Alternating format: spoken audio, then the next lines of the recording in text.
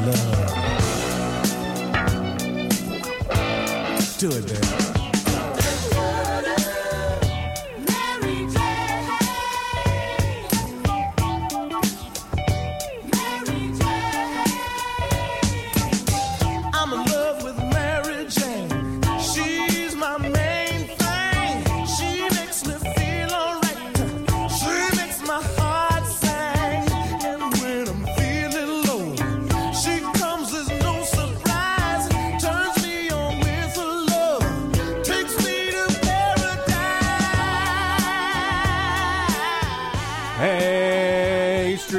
Fighters, you lighten up tonight.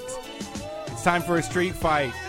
Sunday night, we are here to take your phone calls from the community, from people listening on every corner of the flat earth. The number is 614-412-5252 if you want to get on the line.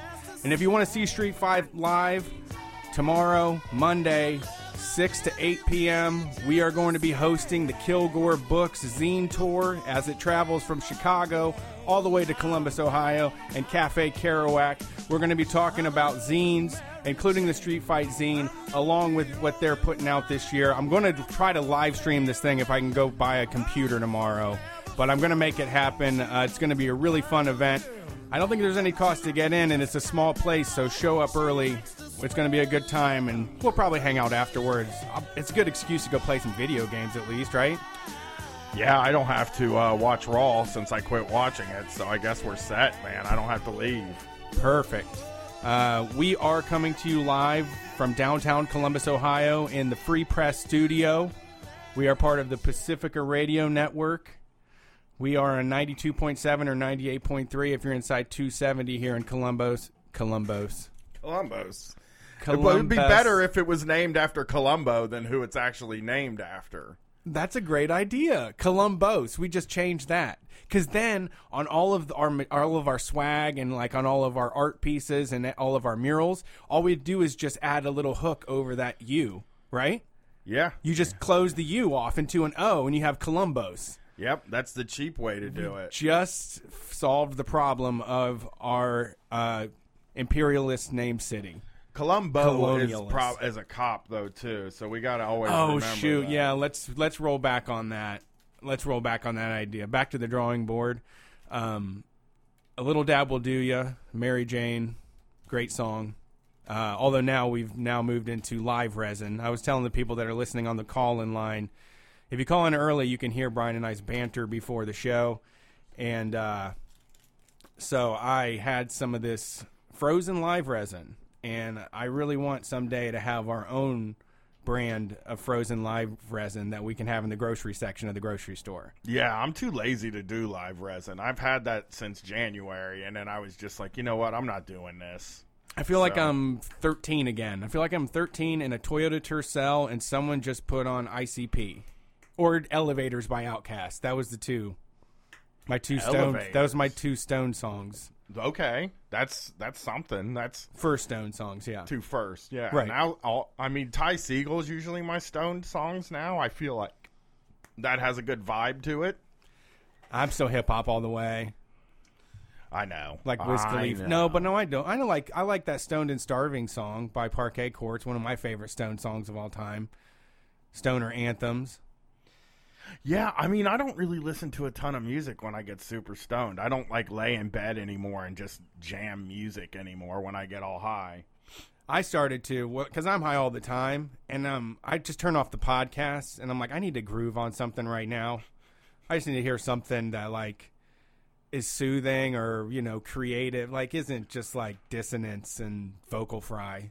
That I like the dissonance and vocal fry. It makes me feel like somebody's talking to me. And I spend a lot of time because yakking. I stay awake when everybody's asleep. That like I don't hear a lot of people talking to me. So I'm like, oh yeah, I'm having a conversation with, whoever I'm listening to at that time. Yeah, I don't. That's what bugs me about some of these people that are like, I don't even listen to music anymore. It's you see them at the grocery store and there's someone in their ear just going, it's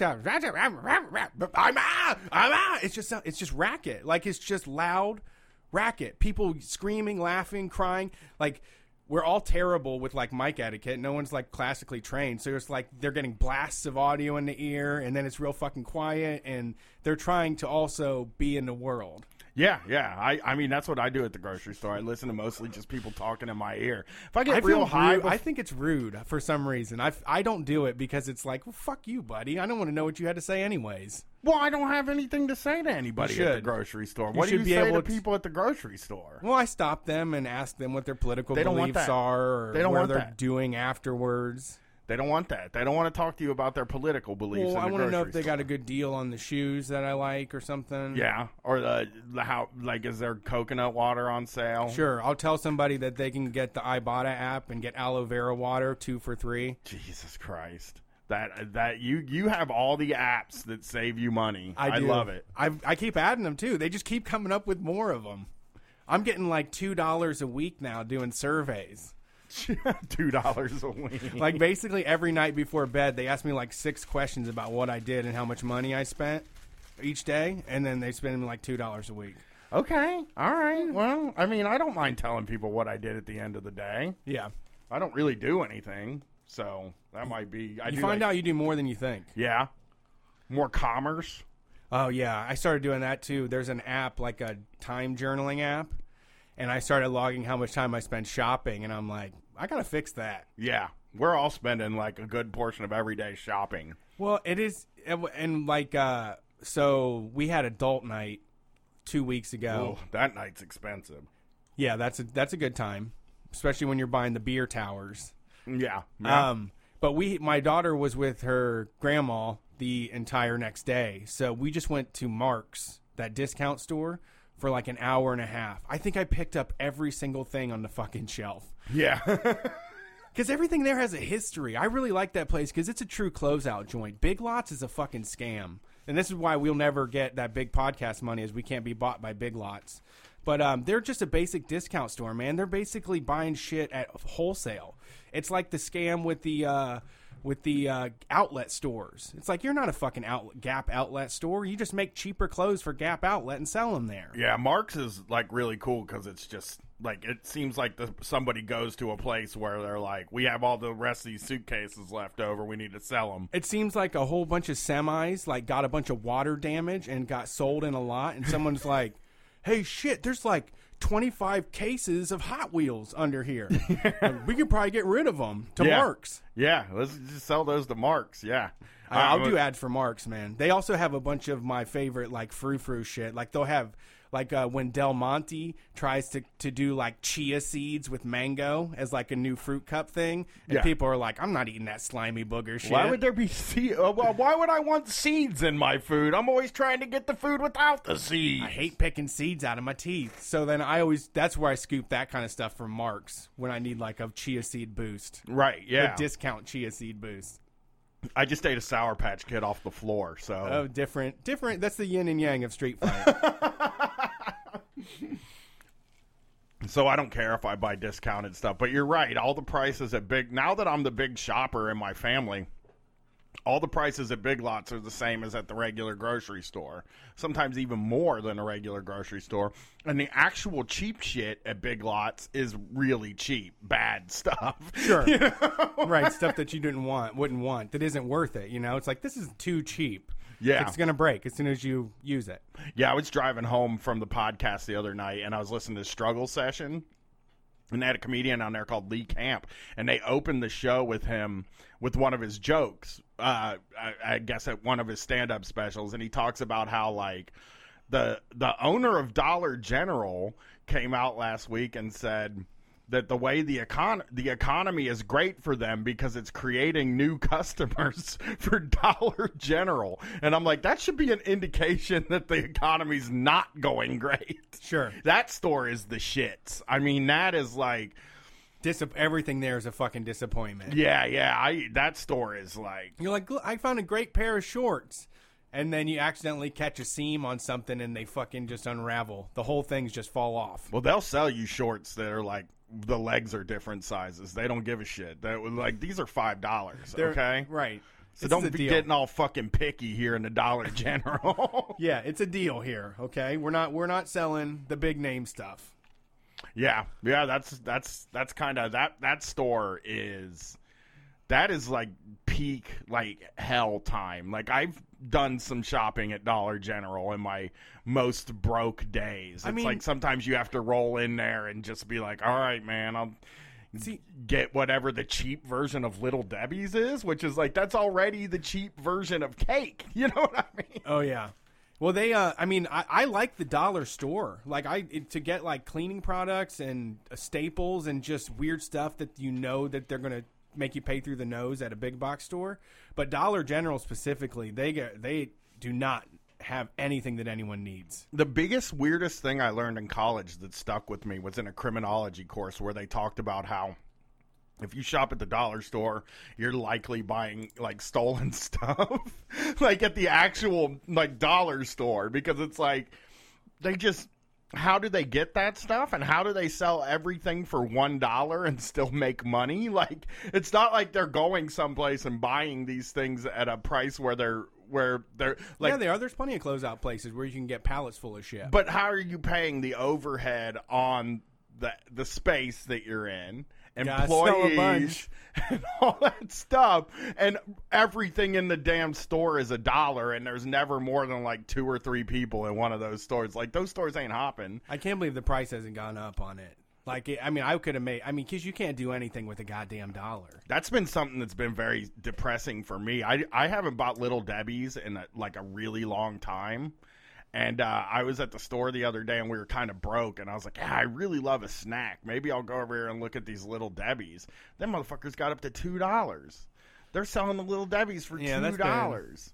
Yeah, I like the premium ones. I like a fruit-filled one, so it always costs me $2.50 for, like, the Smile shit. I hate buying stuff for more than $3 at the grocery store. As soon as something's like $3 or more, I'm like, oh, I don't know if I can afford that. Oh, like every time. No, I feel luxurious when I do that. Yeah. It's not that I don't buy stuff that's more than $3. It's just that, like, I'll do a double take when something's like $2.99. Like, $2.99? Shit. How about $2.50? 2 for $5. Give me a 2 for $5 here. Maybe a 10 for 10. Sure. So I'm always trying to get as a 2 for $5 or a 10 for 10. And I just spend way too much money anyway because I buy every single thing that's on sale. I think that's how they get you. That is how they get you. I did have to have an argument about Rachel Dolezal this weekend, which was complete white nonsense, and I really wanted to shut it down, but I guess it's okay that, they people that they just want to ask questions, right? People are confused, and you get treated like shit when you ask why what's wrong with Rachel Dolezal, you know? Yeah, if you go type that on your Facebook, imagine the vitriol in the comment section. Yeah, I mean it's yeah, I guess they got to talk to you in person. Like, I got to talk to this person, and they might not yell at me. This is the risk I'm willing to take. They were willing to take that risk with you, that you wouldn't yell at them. Yeah, or just storm out, or just say this is ridiculous. Even though that's what I just wanted to get out of there. I was climbing the wall. It was just nonsense. Yeah, I don't know if I get in that. That lady's fucked up. I mean, I guess her life was pretty shit according to some documentary that they watched, which, I mean, John Wayne Gacy had a fucked up life too, and I don't agree with what he did. People don't agree with what John Wayne Gacy did. I mean, he inspired a lot of great artists, maybe, but I don't think that it was worth it. Madonna Wayne Gacy from Marilyn Sufjan Manson, Stevens. Yeah. Sure. No, I mean, I'm with you, man. I didn't watch the documentary. I think one of the worst things that's come out of Netflix is, like, they release like 3 or 4 documentaries every month, and then like people that like want to take shortcuts on like the discourse watch all 3 of them, and then they uncritically parrot all the talking points from the documentary. It's like a textbook on Netflix. No, I actually watched this textbook about it though. It's like, no, this is documentary. This is literally what somebody else thought the story looked like, and they put a window pane around it. Like, they put a frame around it. This is their version. They were the person that was willing to make the Rachel Dolezal documentary, and they, in order to get interviews with her, they probably had to frame it in a certain way, and It's a fucking movie, man. It's the same thing with books. I'm always like talking about like when somebody says I read this book about like fucking gluten or something like that to me, and I'll be like, oh really? And they'll start telling you like cavemen didn't eat gluten and they was fine or whatever, they were in great health. And I'm just like, I mean, you know that the person who wrote the gluten book is just some dude that wrote about gluten. Like he was the person that was willing to write the book about fucking gluten. Well, it makes sense for them too. Yeah, I mean that's all the self-help stuff too, is like this is what makes sense for me. Yeah, and so I have to pretty much make this the answer to get anywhere with it, you know? Yeah, yeah. But yeah, the information is a documentary is not really like a neutral ground for a story. No, not really. It's not like it's not a primary source is what I like to call it. It's not like you're reading like science. It's not like science. Like, but we're raised. I mean, my daughter's 13, and if you say the word documentary to her, she's like, ugh, I hate documentaries. It's like, so it's the same thing that happens with NPR, really. It's that whole thing where they're like, well, it's not entertaining, so it must be true. Right. They're not trying to get your attention with this boring story. There's not actors doing it, so it's got to be true. Is I think what a lot of people go through, and they feel like they're reading the primary thing. You know, this is the end. We went through all the Rachel Dolezal files, and we looked at all the Rachel Dolezal stuff, and this is what we've come up with. Yeah, I definitely, I don't even want to give eyeballs to that thing. I don't give a fuck about it. And I do like documentaries. For some reason, when I get super hammered and I'm by myself, I fucking watch them. I don't know why. They just like feed my rage, I think. I don't hate documentaries. I watch them. Yeah. I'm not like a dude that doesn't watch them. There's a lot of them now. Right. And like a lot of conversation centers around the documentaries that just happen to show up on Netflix. Sure. You know? So I don't watch them really. I mean, like, you know, I watched Food Inc., that old one, and now now there's a fucking different documentary every 2 weeks about food. Yeah, those ones are hard. I mean, we know what's up now at this point. I mean, know. You can go to any local health food store and have your ear talked off by somebody, you know, with wearing that watch Food Inc. rope sandals. Yeah, somebody that watched Food Inc. Yeah. in 2007. Right. I just want to tell you the story about where your food comes from. The James Baldwin was that was the best one. I've watched that one a few times. Yeah. I haven't watched one in a while. I either watch wrestling or like Bosch or a TV show. I'm always looking for a TV show on there. Even your cop shows. I know. I watch a lot of cop shit. He's a cop with a lot of pathos. He's, you know, he likes jazz. He's been through a lot of shit, you know. So yeah, I do watch a lot. I don't watch a lot of cop shows because I don't like them. It has to be a cool cop. Bosch is a cool cop, so I'm like, I'll watch that. He does some pretty bad stuff though, I'm sure. All right, let's get this first caller on so that we can kick off this evening's festivities. And Brett's turning things up and down. He looks nervous. I'm very nervous because of last week. We've been burned recently. There was a lot of noise on the line, but I think it'll be fine. Let's see who's here. We tested it out. Thank you for calling Street Fight. Who are we talking to? Hey, Brett, it's Sam Knight in D.C. Sam Howdy. Knight! What's up, dude? Not much, just, doing the thing. You sleepy? We kept you up late tonight. I'm sorry, what's that? Are you sleepy? We kept you up late tonight. No, I'm not sleepy. I you know me, I'm addicted to looking at my phone. Well, I needed to get you on the show this week because I wanted to talk to you about something that's going on in DC that is very Street Fight, and I got a little confused because I kind of got dropped in the middle of whatever the debate about it is. So I've only seen I guess it's Prop 77 is what it's called. Yeah, that's right. So there's a ballot initiative. It's going to be on. It's going to be on the ballot in a few weeks on June 19th, and it is basically a proposition to ban the tipped minimum wage in D.C. So I'm sure Street Fight listeners are familiar with the tip minimum wage, and workers mostly at restaurants get $3.33 an hour and then plus tips. And so people in D.C. are trying to ban that and just institute just the minimum wage across the board.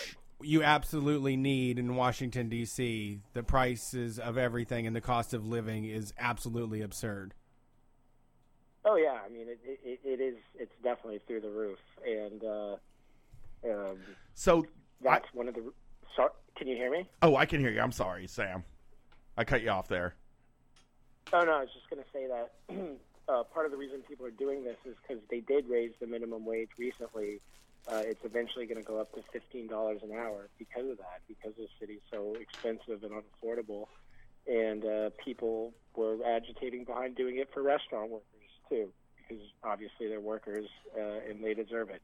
And they always get exempt whenever these cost of living or minimum wage things go up. They always exempt the people that work as waiters. And so the first thing I saw about this was on the side that is against Prop 77.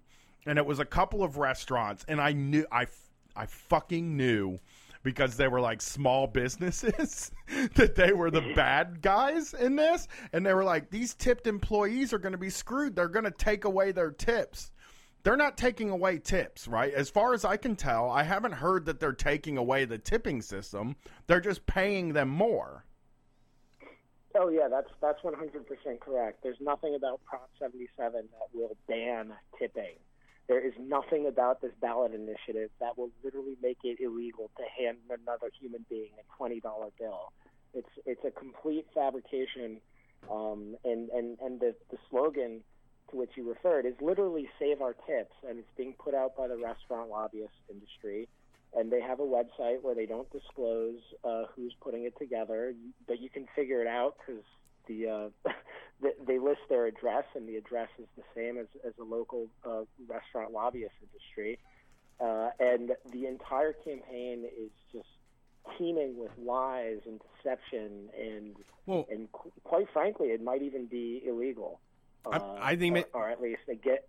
Sorry, go on. No, I'm going to say that, I mean, immediately the first thing I'm thinking of is intimidation. I think this is saying even to restaurant workers, like, if they do this minimum wage, we're not going to accept tips at this restaurant anymore. You're just going to get your $15 if that's what you want, you know? No, yeah, you nailed it. And, you know, an analogous story that we've seen in the news lately is Elon Musk's Twitter meltdown. I'm sure a lot of your listeners are familiar with that. Well, and the UAW catch people up if they didn't see it. Sorry, what was that? Catch people up on Elon Musk real quick for those that don't know. Okay, yeah. So Elon Musk had a meltdown on Twitter, and people were basically pressing him on why isn't he letting Tesla workers unionize. And he goes off into this meltdown rant. And long story short, he says, well, you can unionize if you want, but you're going to lose your stock options. And the UAW complained.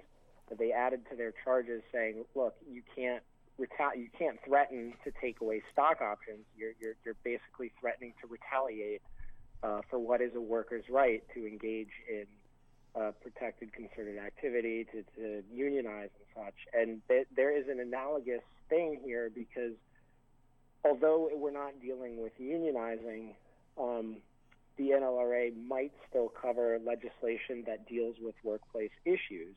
So if you are a restaurant owner and you are basically threatening your workers by saying you're going to take away their tips or cut their pay, because a lot of them are claiming they're only going to make the minimum wage after, which is ridiculous. And if they're threatening to do this in response to workers voting for Proposition 77, that might violate labor law. Right, and I don't know that anybody. I mean, is this kind of the? I'm having trouble figuring out why the tipping thing goes away, because I don't think people are going to stop tipping because they know that the person that's working at the restaurant is making $15 an hour. So all I can think is that restaurants are going to they're going to like tell customers that they can't tip anymore if this thing passes. That's the only thing I can find. What's amazing about this is on the Save Our Tips website itself, it has basically a script, and you see a lot of restaurant owners parrot this on Twitter, literally parrot these talking points line by line, which is that they claim that if it passes, they will be forced to pay only $15 an hour, just $15 an hour, just the minimum wage, and then they will have no choice but to institute a 20% service charge, which does not go to the workers, but hey, guess what? Customers might think that it will. They are trying to treat this referendum like it is a referendum on their plans to keep labor costs as low as possible, which is it's just patently absurd. Have they explained what the service charge? I don't even know what the service charge. I guess they're saying like it's the same thing as all those small business tyrants. Anytime minimum wage goes up in any city, where they'll put a little charge on the receipt that says this is. I mean, they can raise the fucking prices at the restaurant. Right.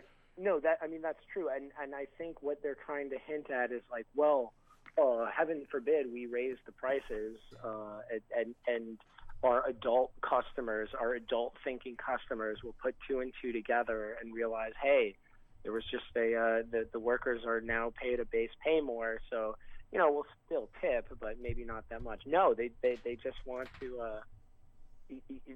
They don't want to raise the prices because they think it makes them look bad. So then they think that somehow instituting this 20% service charge will be better, even though they basically admit in their propaganda that they want customers to think it will go to the worker. They'll be like, well, customers won't know that it won't go to the worker, but they'll still think it, and that's because they want them to think it, because they're completely they're pushing it in this completely concocted, contrived piece of shit propaganda. Right, and one of the biggest lies I've seen since I've looked at a lot of the propaganda is that they keep saying that servers are making $20 an hour now. Oh, they're making $20 an hour now with tips. Some servers are. And it's like, that's such a small amount of the servers. That is the servers that are working at restaurants that charge. Like, they would be making a lot more because these restaurants like a steakhouse or something where they charge more, so the tip goes up. And those are the people that make $20 an hour. But somebody when I was working at the deli, I got $8 a day in tips, and I was making minimum wage. I guess I wasn't making the tipped minimum wage, but it's just, I don't know anybody that wouldn't want the stability of having a regular minimum wage and not having to depend so much on the kindness of people who oftentimes are fucking terrible. Well, and think about, the majority of people that are serving in the city too are doing it like at TGI Fridays or any of the big chains. That's who has the biggest footprint, and they're definitely not going to start anybody out in the bare minimum wage, And their food is is supposed to be budget priced, and they're bringing people in and saying you can have a 3-course fucking meal for $12.99. So they got people rolling in there with $13.50 to trying to eat something, and that's not who's getting $20 an hour. Yeah, and the people who are already getting $20 an hour, they are almost certainly going to get at least $20 an hour, if not more, after this passes. You hear restaurant owners and the industry just talking about it like 15 is a maximum wage. Like the minimum wage is a maximum wage, and it's ridiculous. And I think what this comes down to is a lot of these managers are sort of like the tech guys. They're just sort of like, they're a little creative, so they think that everyone has to put up with their shit and let them treat them like shit. And really what it comes down to is they don't want to negotiate with their workers. and they don't think they owe their workers anything more than $3 an hour personally. And that's honestly all that comes down to, because a worker, the higher end bars, they're still going to make above, whatever they make now, 20, 25, whatever. It's just the managers are trying to intimidate people, and they just don't want to talk to their workers. They don't want to negotiate with their workers because, quite frankly, they think that they think it's beneath them. Now, I get why some of the workers are a little are opposed to this, because change is different, change is scary, and also they're being targeted by a well-oiled propaganda machine. So it is sad to see some. But from my experience, and I've been yelling at people and getting blocked by celebrity chefs, is that the vast majority of people who are for this are white gentrifiers. They are the photogenic people that you'll see, like bartender of the week or whatever, and they just completely ignore the systemic problems. The system works for them. That's great. They personally advance through an exploitative system. Screw everyone else. They got theirs. Right. And it's a crime to pay somebody $3 an hour, because if you're dependent on tips and nobody fucking comes in, then you leave making $3 an hour, $3 to $5 an hour.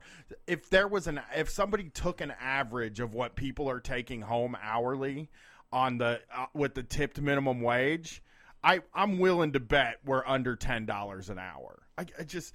I mean, one of the DC agencies did a study, and they found in 2017 or something that it was 56% of tipped workers claimed there was at least one week where their average hourly wage was below minimum wage. Now that's especially messed up in DC, because not only does that mean they're getting paid below the minimum, it means they're victimized by wage theft, because technically the tipped minimum, if you are on that and you do not receive in tips what the regular minimum is, your manager by law is supposed to make that up. And a lot of tipped workers get stiffed over that, and wage theft is higher, and generally poverty is higher. The poverty rate for tipped workers across the country is estimated to be twice as high as for workers on the regular wage. It's 12.8% compared to 6.5%. So, yeah, I mean, the data is there. Yeah, I mean, and this is the right thing to do. Absolutely. I mean, I when I lived in DC, a lot of the people in my apartment worked at places like that, and people I hung out with in DC. I'd be there passing a joint around with people that were working that grind, and it was just impossible to add up. I mean, my wife is doing architect work, so we were making enough to afford to be there. I just couldn't imagine depending on people's kindness or to make sure that you are making more than $10 an hour at least on tips. I'd rather have a guaranteed 15. And, it's not going to, for the people that go out to eat, it's not going to shake it up. And if it costs more, it just costs more, that's how it is. That's the things, things change. I mean, if it costs more, you can always just tip a little less, because they're getting paid more. Yeah, sure. If they're making 50, and that's the thing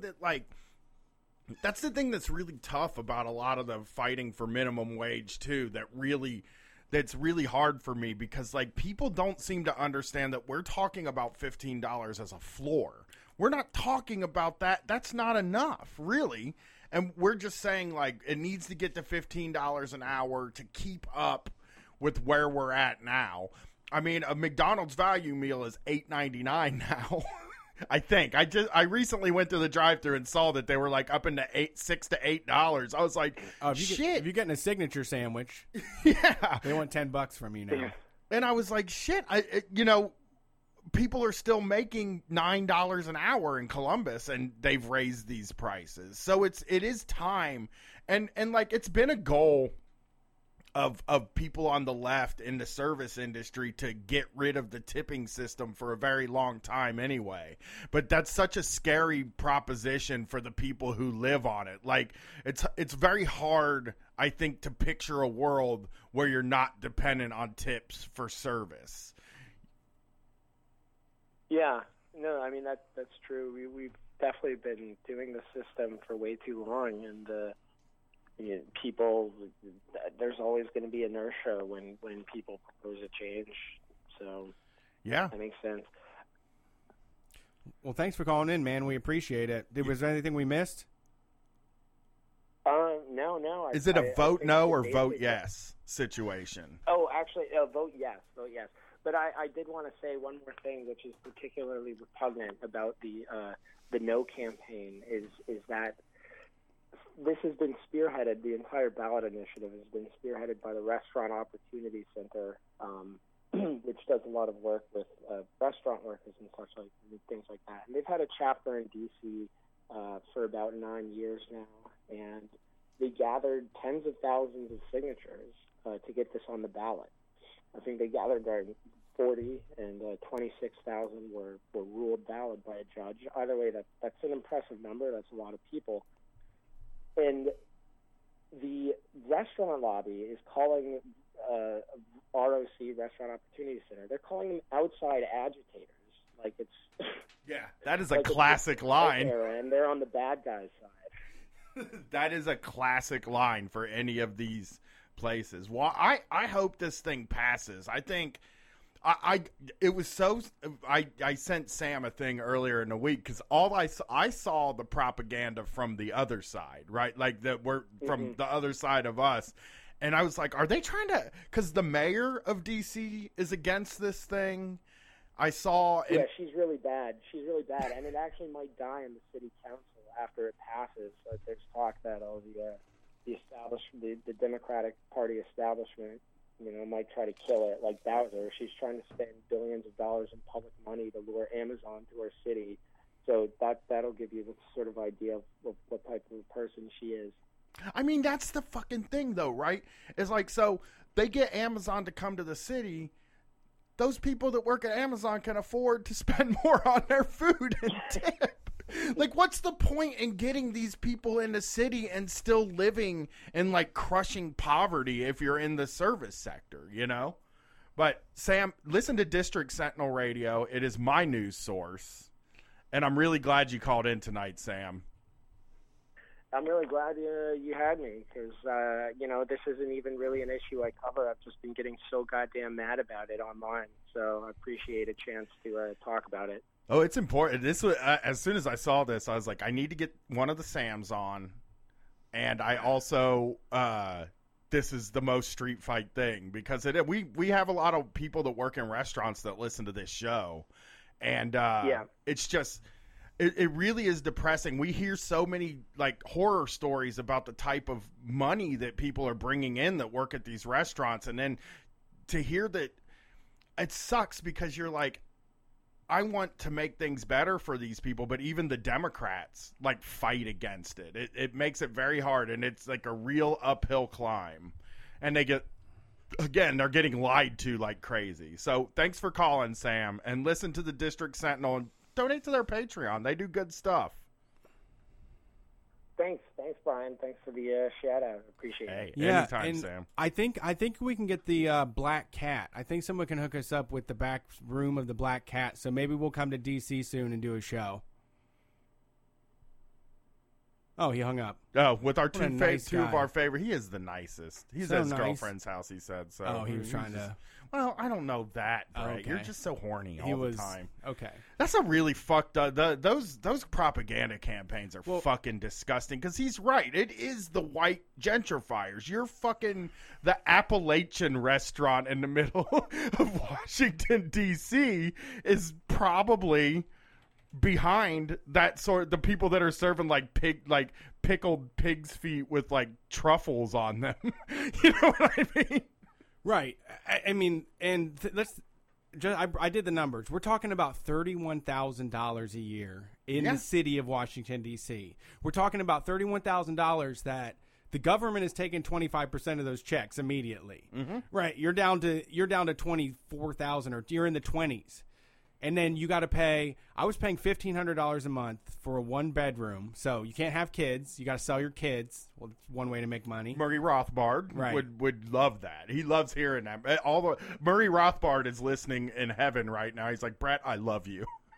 I mean, most of the young people there are living in like 6 people places with like taking up a house type thing. Right. If you're just trying to have a family there and you want to work at TGI Fridays, $31,000 is not going to get you anything in Washington, D.C. I mean, you know, when I see the tip minimum every time, it makes me clutch my pearls, Brett, because it's always like $3.05 an hour. Like they're making $3 an hour. And then they're just depending on people, like they're depending on people not coming in a bad mood. They're depending on the people in the back making the food right. They're depending on the guy that owns the restaurant not being a dipshit that runs a bad business. Like there's so much that goes into tipping that it's like it doesn't make sense to make people live in that world. Now, I love tipping. It makes me feel very good. And I will always tip. But, like, we should get off the tipping system. We should have got off the tipping system a long time ago. Well, I mean, the tipping system that we have, that sets that $3 minimum. Yeah. 31,000 is a good place to start. And then you earn some tips on top of that. Yeah, $10 an hour, dude. $10 an hour, probably. I would say it's $10. That's nothing. People tip like shit, right? Yeah. Oh, people are bad tippers. I saw this week. I saw somebody literally posting, "I don't tip though." Was like comment, "I'm not that type of dude" and shit. And I was just I'm not that type of dude. I don't tip. Yeah. I mean, like tipping. It's not a city in 25%, right? Yeah. And that's, I think, good. Yeah, that's above and beyond. But I do that because I know how many people are tipping 15% and rounding down. Oh, yeah. That's why I do it. I listened to this podcast that I love forever go on this rant about how Uber Eats or one of the fucking DoorDashes or delivery services, they do the tip based on the final price and not like the pre-service and pre-tax total. Yeah. Because the person driving it, they're the one that gets the tip. That's where the tip needs to be. Right. Yes. So they were pissed. They wanted to be able to tip them less, and they literally went to the trouble of doing the math and figuring out how much 20% would be on the pre-amount, just the food. And that's what they're doing? Yes. No, don't do that. Everybody, if you're thinking between 2 different sizes of tip, the bigger one every single time. There's never a time where you shouldn't do the bigger one. And again, when you get bad service, there's a million reasons you got bad service. It's not because you have it's not always because you have a bad service person. It is not. Like, we give a lot of people a lot of shit for like, oh, my hamburger was overdone. And they don't tip as well. And it's like, well, dang, cook the hamburger, man. Yeah. Or, oh, they charged me $20 for a hamburger. It's like that. The server didn't make the prices up. They probably would charge you less because they want more money from you. Yeah. If you're going to go out to eat, you got to be able to tip. You got to pony up and pay. Just put $20 more in your pocket. It's going to cost you $20 more. If you want to go out to eat at a nice place, it's probably going to cost you $20 to $30 more than the food you order. And you have to budget that. If you don't have that, you can't go out to eat. Go to McDonald's and get one of them $10 value meals. That's pretty nice. You know? Yeah. I mean, I remember we went through that whole phase where people were screaming about tip jars. Oh, there's tip jars everywhere. There's just tip jars in every place. And it's like, you can't afford to just. I understand we can't. You're losing money by working. I'm here working for $7 an hour, which is way under the market fucking value for being alive. To be alive, you need to make $20 an hour, right? And I'm making $7, so I'm going to ask for you to fill in that other $13 so that I don't fucking die tonight. And the tip jar, to me doesn't even ask for 15 to 20%. It just asks you for your change. Yeah, that's all they're asking you for. $1. It's not a big deal. Dollars floating around in there that make you feel like you don't need them. If you got $1 or $2 left over after you get your stuff, just throw them in there. I understand that we're all struggling. But when somebody's making $7 to $8 an hour, they're struggling probably more than you. I mean, unless you're struggling. I mean, I think most people are most people are in that area. But people that work at like Subway, like you think about like somebody that works at Subway and has a kid and also has to work the extreme amount of hours just to even make the amount of money that they need to raise the kid. Like there's even so many people working in fast food restaurants that actually have to try to depend on overtime. They have to take shifts. If some dumb teen calls off, they're like, "Oh, great, Jerry called off. I get to come in and work another 8 hours. I'm gonna have 48 hours this week." Meanwhile, they don't get to see their kids, Oh, for sure. I just looked it up. That's a sad story, man. That really hurts. It's real. That's a real thing. There was a lady when I first worked at Fazoli's. She lived at the apartment complex behind, and she was on speed dial. Yeah. She would be over there immediately in her hat and polo shirt in 10 minutes and clocked in. Call Deborah. Call Debbie. She'll come right in no matter single what. Moms, man. Yeah. They got to make it work. There's no other options. That's who's working at a lot of those places, too. You know, people that maybe had a kid young, couldn't go to college, can't go away to a play, they won't hire them to do spreadsheets. Well, and that's the thing, too. When you do have the tipping, it's like, well, I can write my own paycheck a little bit here, but that means I have to get walked all over and deal with a lot of bullshit and do a lot of extra fucking effort for these stupid-ass customers that don't deserve assholes. it. Yes. For these untrained fucking little baby tyrants. Yes, it is. All right, we've been jabbering too much. True. This is for the people. This is a platform for the people, not for us. Thank you for calling Street Fight Radio. Who are we talking to? Hey, am I on? You are. We have no screener. Hey, what's up? This is Patrick Hafer from Eugene, Oregon. What's up, Patrick? How's it going in Eugene? We want to go there soon, I think. Yeah, no, dude, Eugene is a street fight city. You guys would be great. Come on over and do a show at the McDonald Theater. Well, people will love you here. We're working on the West Coast. We don't know exactly what we're doing yet, but we're getting ready to figure it all out soon. I was like this close to Kickstarter. You guys' voice are messed up. It sounds like you're choking. Oh no. Oh really? Mine's all right. Everything's working over like here. You can barely breathe. Oh no! I can breathe pretty well. Did that change anything? Weird. It sounds like you're talking like this, so I don't know. You guys might want to check it out. I can kind of hear you though. Okay. Just a heads up. But oh man, first time, long time. I'm really glad to be able to call into Street Fight. I swear, the last couple of years I've been working every Sunday night or having to deal with some bullshit and not able to call in. So I'm really happy. That's awesome. We're glad you got to call in. For sure. You're going to be the one, I think, that gets in then, because now we're going to have to test these damn phones when we hang up and see what's going on. Oh, my God, on. that's so much better. Oh, you got it. You fixed it, Brett. You fixed it, buddy. Whatever you did, it sounds perfect now. All right, cool. So what's going on tonight in Eugene? Not much, man. I'm on my one day off for this week, just chilling out. I went out to a sushi dinner with the family, and I'm just hanging out calling it a street fight. What kind of work do you do? I am a chef at a Chinese restaurant, and I used to be a disher there. I was a disher for like 3 months, and luckily the small business owner, who's not a tyrant, he's actually a really nice guy. I lucked out. He really liked me. I showed a lot of effort and passion for cooking, and he threw me in the kitchen, and I'm catching on, and I'm a full-time chef now. That's awesome. I love that. I love chefs. Yeah, it's nice. What's your best dish? I lucked out because, man, What's your best dish? Ooh, Kung Pao tofu. Oh, really? I can make some mean Kung Pao tofu. I'll make you guys some really fire Chinese food. Yeah, I would love it. Did you know how to cook before you started at the Chinese restaurant at all? Was this like a thing you were passionate about? Yeah, I totally was. I did a lot of cooking at home. Like, I've been cooking here and there since I was like 14. Because, like, a lot of the times when I was younger, my dad half the time would cook dinner, and then half the time he'd be like, okay, you figure out dinner for yourself, which was cool because I got to learn to play with ingredients, and different spices and whatnot, and fuck around with like the different types of pans and stuff, and learn cooking techniques. So that was pretty cool. And I make a lot of dinners at home. So it's like I already had that, passion for it and that knowledge, and now I'm learning how to do like a completely new style of food with completely new tools and methods and stuff, and it's awesome. That's neat. And I've wanted to be a chef for a few years, so. That's great. That's the good thing. I think, the Food Network being as corny as it is, I think it is good that people respect chefs more.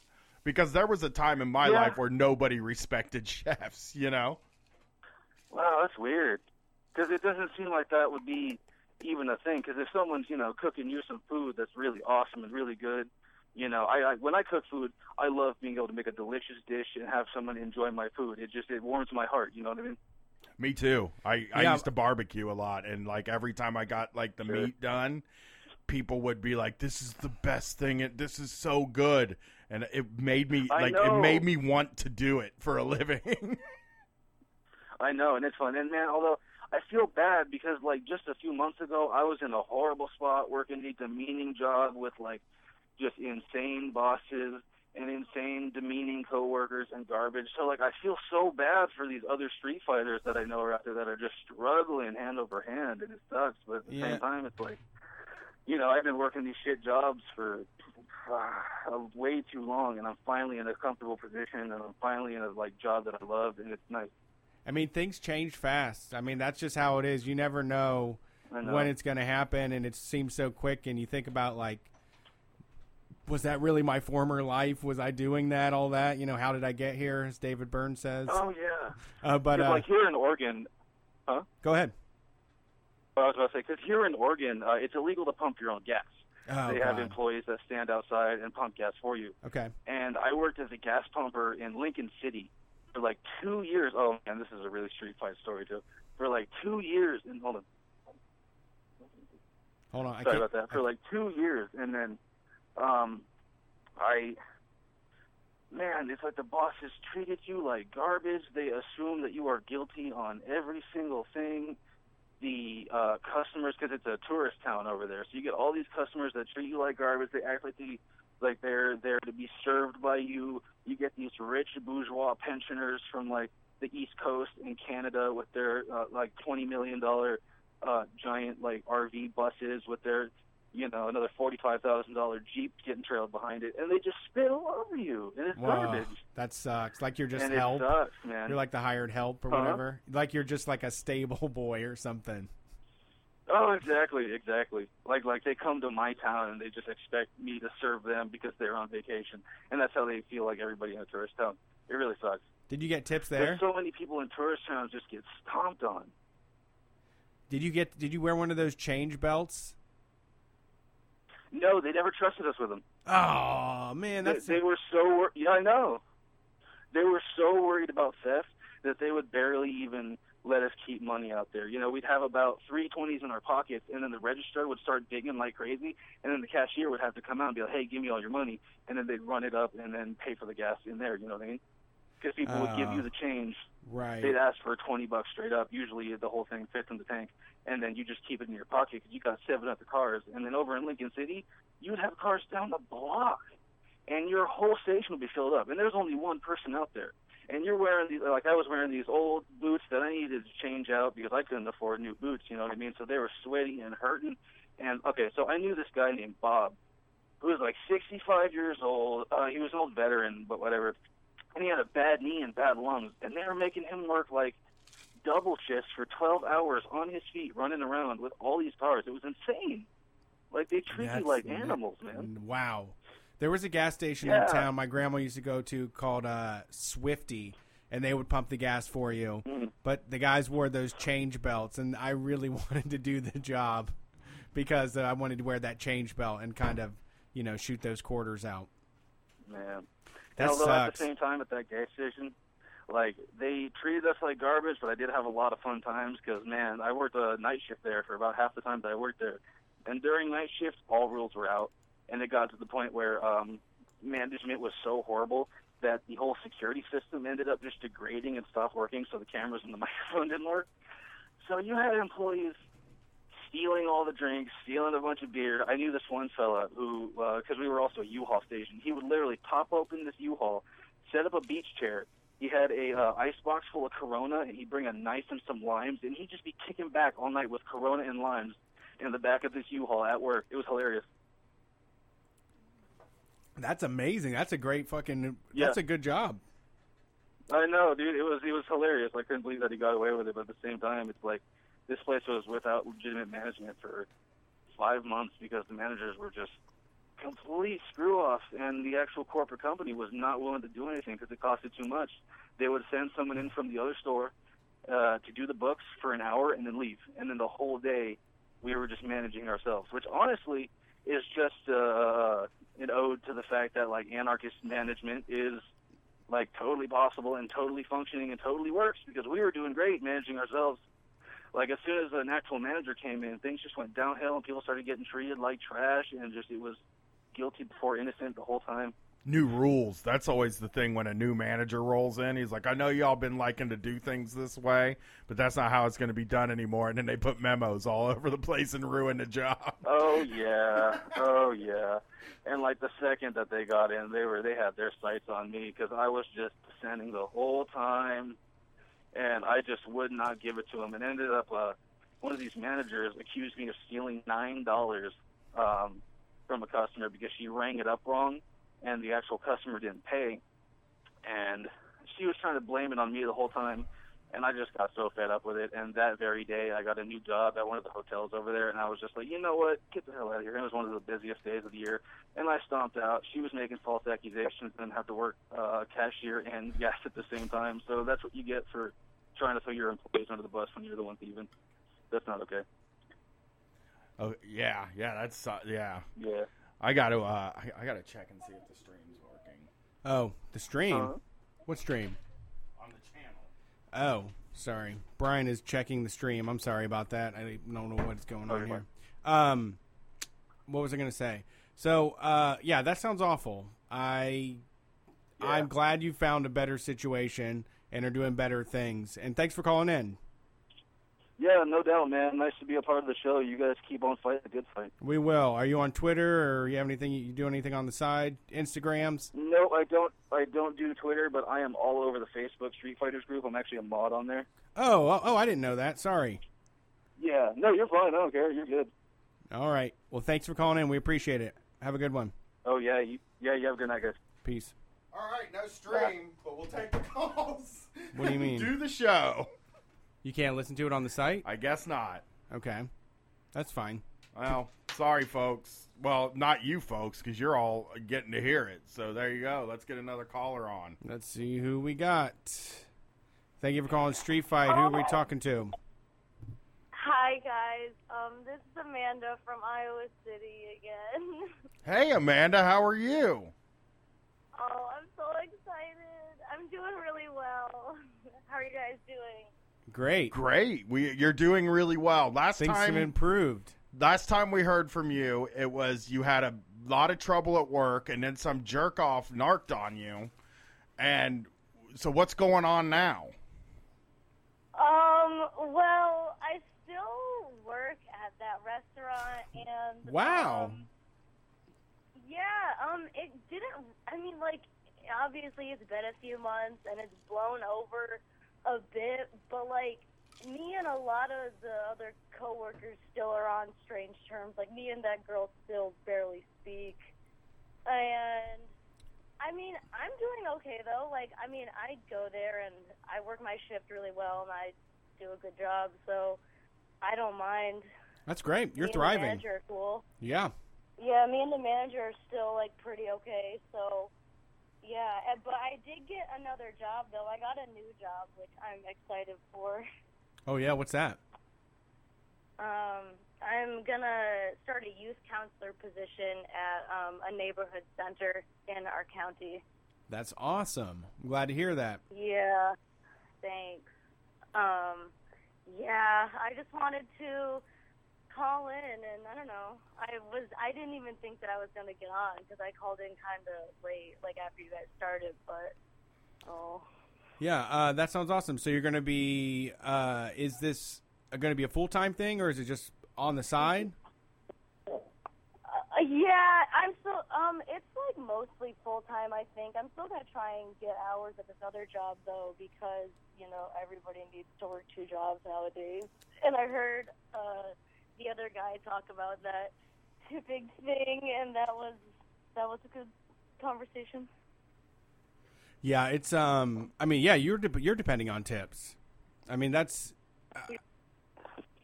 it's it's really weird that those conversations come up, because you have to wonder if it's people that have just never done the job. Do you think that's what it is? I honestly don't know. I actually there are these customers that come into this restaurant pretty often, like at least once a week, and I work multiple nights a week, so I end up serving them at least once a week, and they tip 12%, like not even 15%, and I see them all the time, and it got to the point last night where their bill was like $45, and they tipped me still $5, and I said I am not serving them again. I can't afford to do it. It's like you stand there for 3 hours giving them pitchers of beer, and it's all for $5. Yeah, that's absurd. That's like, I mean, this sounds, that sounds like when I was a kid. I feel like when I was my parents tipped 10%.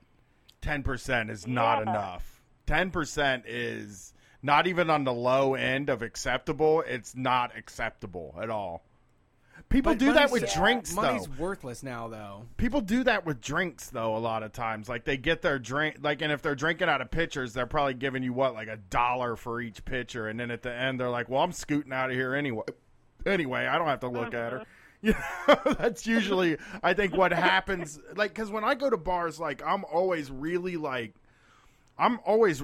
have a really hard time figuring out the tip when you're not eating and you're just drinking. Like, I know at the end of the night I'm going to do 25%. But if, like, let's say Sorry, keep going. If I'm paying cash at the bar, then I just leave like $1 or $2 every time I go to the bar. And that's kind of the way that I do it. $1 a drink, I think, is customary. My philosophy for like the bar is like, if you pour me 3 drinks, I tip you $3. That's just how it is. So I've been doing it right. I feel pretty good about that. Yeah, I think that's how it should be. I think $1 per drink is the least you could do. And if you're sitting there causing a ruckus for the bartender for 4 hours every night, you should be a hefty tipper. You should. Don't you wish you could like? Just one night, like that, there should be like a purge for service workers where one night you can just tell them how you feel about it. Yes. Like that you would cheap be like bastard. The ultimate, like, work perk. Like, sorry, I can't. It's the purge. I can't do anything. You have to hear it. Come back when it's not the server purge. Okay, the server purge is actually a possible thing. The real purge, we don't want people going around killing people, but if we do the server purge, I think we got something here. I think that's something everybody can get behind. Well, no, people hate servers. That's the real problem. I'm glad you got a better job. I'm glad you got a job where you're not having to depend on this place anymore. I mean, that's a good, happy ending to a story, or beginning, I guess. Yeah. There was this incident at my restaurant back right after this whole tipping thing happened, actually, where we lost our liquor license for an entire 7 days, and this one girl didn't ID these undercover cops, I guess, or some shit happened, and so this one person got our license revoked or suspended or some strange thing, and so we actually had so many customers walk in and just walk straight out, and we lost probably thousands of dollars of sales that week. Nobody made anything in tips because, people want to drink beer at a sports bar, and it was just so weird, and it was really, I don't know, disheartening. That's exactly why tipping should be like a bonus. It's not like something you could ever fucking depend on. Right. That's that's always the point. That's what I keep thinking. Now, we actually went to a bar not too long ago on a Sunday. We went to a restaurant at 5:30, at night to go eat, and they were just doing brunch, and nobody wanted to eat brunch. And like all the restaurants around this restaurant were packed, but this place was completely empty, and the bartender and the server looked miserable because they didn't make any money. And when we left, they were apologized. Like, yeah, and when we left, they were like, I get it, you know, but it was like really depressing to leave because it was like there's nobody else here. I mean, I'm sure there are people that want pancakes at 5:30, 6 o'clock at night, but that's not what I came in for, and I felt for them. Yeah. Right, and it's just like one marketing guy or one, like the owner's brother is just like, people love brunch, let's do brunch all day. And then now everybody's victim to this guy's idea where it's like, I'm avocado toast is not enough for fucking dinner. That's a budget dinner. Yeah. Well, not at a restaurant, but I get what you're saying. No, that's true. Well, Amanda, we're glad. What? Sorry. Oh, no, you go ahead. Go ahead. I was just going to say that ever since we've been doing happy hour 7 days a week now, so people get tipped generally pretty well. But, yeah, I just wanted to give you guys, like, an update on what happened. It's so good to hear that things are better. I really felt for you there, and I was like, I wish we could like delete the show or like edit it out of the show, but it was already done, and I was like, we ruined this person's life. You did not ruin my life. This other horrible person thought that she did, but whatever. It's all cool. She was mean. That was a mean I was like, part of me wanted to go back on my worst instincts and just be like, okay, well, what's it going to be like if I retweet her tweets and have everybody yell at her? But I did not. You. But, yeah, you guys should definitely come to Iowa, like, this summer or this fall. We're working on it. We're working on the Midwest and the West Coast tours. We have a plan for fundraising. We're going to fundraise, and Brett and I have Iowa City on the list of places, and we're not bringing our families, so we'll need people to take care of us and party with us.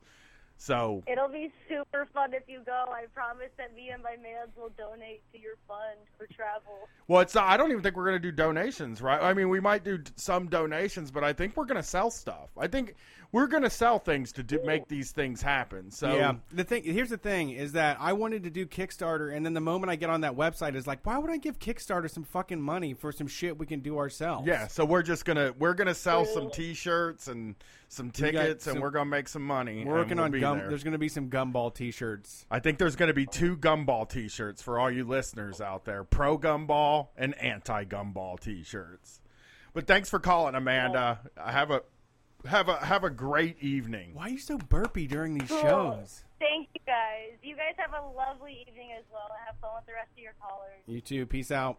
I gotta keep drinking this bubble water. I'm trying not to drink it so much, but it tastes so good, you know? Yeah, it does taste great.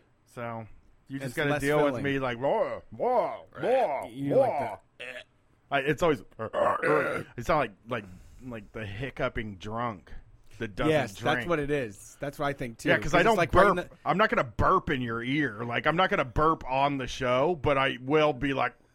And you also just talk through it. Like, you just really don't even. You're like, oh, I won't let this affect me. I'm just gonna keep going. And it's like, it doesn't work that way. All right, let's see who is on the line. Thank you for calling Street Fight Radio. Who are we talking to? Hey, can you hear me? This is Matt from Orlando. Howdy, Matt. Hey. So, I wanted to say thank you for a couple of things you guys have been talking about a lot on the radio that have been helpful to me. First one of those things is Kratom. Oh, really? I've had a lot of good luck with that, surprisingly for almost like anti-anxiety purposes. Wasn't why I tried it out, but it worked out that way, so... Yeah, that's the surprising. Thanks for mentioning. The big surprising aspect of it for a lot of people, and even for me, who is untreated anxiety, like to have it go away, you're like, wow, that really does make things a lot easier, you know? Yeah, and I also wanted to thank you for mentioning Secret Shopping, because I've had a good time with that here in Central Florida, at least. So, oh, cool! You found you went through. You figured out how to do it. Yeah. It was kind of interesting. The first couple were a little tense because I was worried that I was going to be too obvious, and in worrying, be too obvious. And after that first couple times, it was just I knew what to look for, and I didn't have to think about it too much. So. Yeah, I totally screwed up my fucking first one so bad. It was a restaurant one. I don't recommend doing restaurant the first time because you have to time everything down to the minute. I forgot to get receipts and everything, and I had to come up with like this story and go back to the International Pancake House, I think was the name of the place, and I had to go just say to the manager like, yeah, that was a business breakfast and I need to write it off on my taxes. So could you reprint that receipt from last Saturday when I bought that Dutch baby? Is what it was. You had to hate your guts. I would hate you if you came in asking for a receipt from a week ago. I'd be like, yeah, let me get it. I'd go back in the kitchen, and then I would make fun of you with the people in the kitchen, and then I would come out and get you the receipt. Come out and give me the middle finger. I would give you the receipt. I'd be like, oh, sir, have a good day. But we'd be in the kitchen like, this motherfucker is trying to get a free pancake breakfast. That's awesome. So do you use JobSlinger at all? I'm not familiar with that one. What is that? That's one of the best free sites that kind of puts all of the companies together in one place. It's a great way to get started. Shadow Shopper is my favorite, but you got to pay for subscription. I know some people can't afford to do that. So JobSlinger has a whole list of companies in your area and what they're hiring for. Interesting. Yeah, I've been going through Market Force. Do you know that one at all? Yeah, that's a fun one. They do like a lot of I never did this, but they would let you set up those cardboard stand-ups at movie theaters. Oh, shit. Really intricate ones that would take like 2 and 3 hours to do it, you know? I've been looking at those, but they always seem like it's not worth the time and effort by the end of it. That's exactly why I didn't do it. It's more work than the money they're paying, and yeah, a lot. Yeah, I agree. I didn't do it either because it was like, it seems neat, but it's also I'm also spending time doing this. Now what I do mainly is I just skim my email and look for ones that have bonuses. Like I wait for the end of the month when they just start saying make an offer, you know. That's where I like to do it now. Well, I've been lucky because you can kind of get around in the middle of the day in Orlando pretty easily. I mean, the traffic hours are pretty limited, and so you can sometimes get a bunch of shops in at once, and, you know, there are some shopping areas where there are a lot of tourists, but they aren't necessarily shopping, so, you know what I mean? Yeah, absolutely. There's another good app that you can throw into there called Mobee, Mobee, and you usually go into, like, grocery stores and shit, and you just take pictures of, like, beer displays and report on what they're selling, like what kind of mustards or honeys are available. But I made like I made $13 doing it the other day. I made $25 in like 2 grocery store trips, and at stores that I was already going to. So that's I've had a little luck with grocery stores too. Do the grocery? It's always nice. Yeah, I used to do a lot of grocery shops. I had a good Whole Foods setup for a while. But, like, some of the other ones, they would ask you to visit, like, all these counters. And you have to write down, like, your interactions at, like, the meat, at customer service, with baggers, with all this stuff. And they'd be like, you get $12. I'm like, that's not enough at all. I used to go out to dinner we've gone out to dinner with Brett a few times when he's doing a mystery shop. And, my wife and daughter and I will sit with him and we'll be like, it's like a covert action here. This guy, he's doing spy shit over here. Well, it's weird because I'm not sure if I'm spying on or for a corporation. Well, but, I mean, you know, do you help people out? Do you give people the benefit of the doubt? Oh yeah. Well, I've done enough food service jobs. There's no way I'm gonna like see something and think, okay, well, there's a speck of dust here, so minus 2 points out of the 10 scale. No, like it's got to be pretty egregious for me to remark on it, and usually there hasn't been anything to report anyway. See, and I'm with you 100%. Like I'm not going to report if someone's shirt was fucking untucked or if they didn't have an official pizza hat on, whatever it was. So I think it's good work because they are going to pay people to do it anyway. So you might as well be in there making sure that people aren't getting fired or written up or losing any percentages off of their bonuses or raises because of it.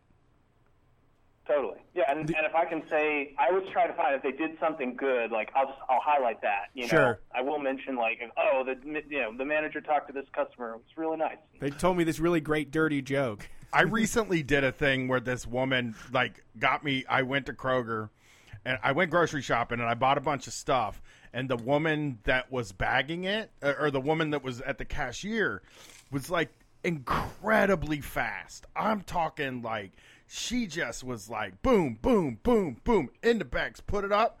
I went home and I called and was like, you need to, that is the most desirable, that is the, she didn't really like spend a bunch of time, like she said, how are you doing? And then was like, I'm just going to get you out of this line. And I was like, that was the best experience I've ever had in a grocery store. Because a lot of times, man, these days, a lot of times you bag the stuff yourself. Oh, which I know. Infuriates me. I fucking hate it.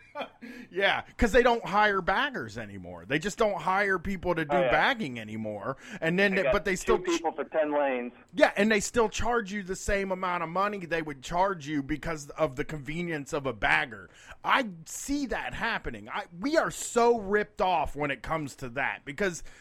We're already bagging our own groceries in the self-checkout line and doing the cashier work, and they're still charging the same amount of money.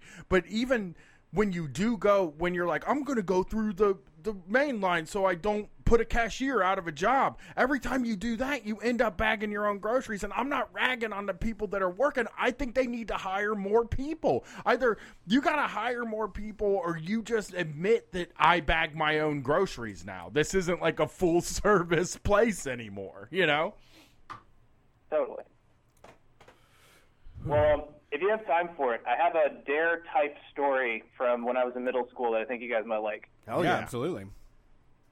All right, so being in Orlando, there's this like tiny private Christian school that I went to because of kind of a zoning thing. My parents aren't super religious, but that was how it happened. And anyway, in this middle school, we had this, like, it wasn't Dare officially because he would have had the shirt, but it was something like that. And the guy had military fatigues, and, you know, he was talking in that, you know, tough voice like, before you ask any questions, everything I'm showing you is 100% real. And so, you know, he goes through this presentation, and he brings out these black lungs in a plexiglass box.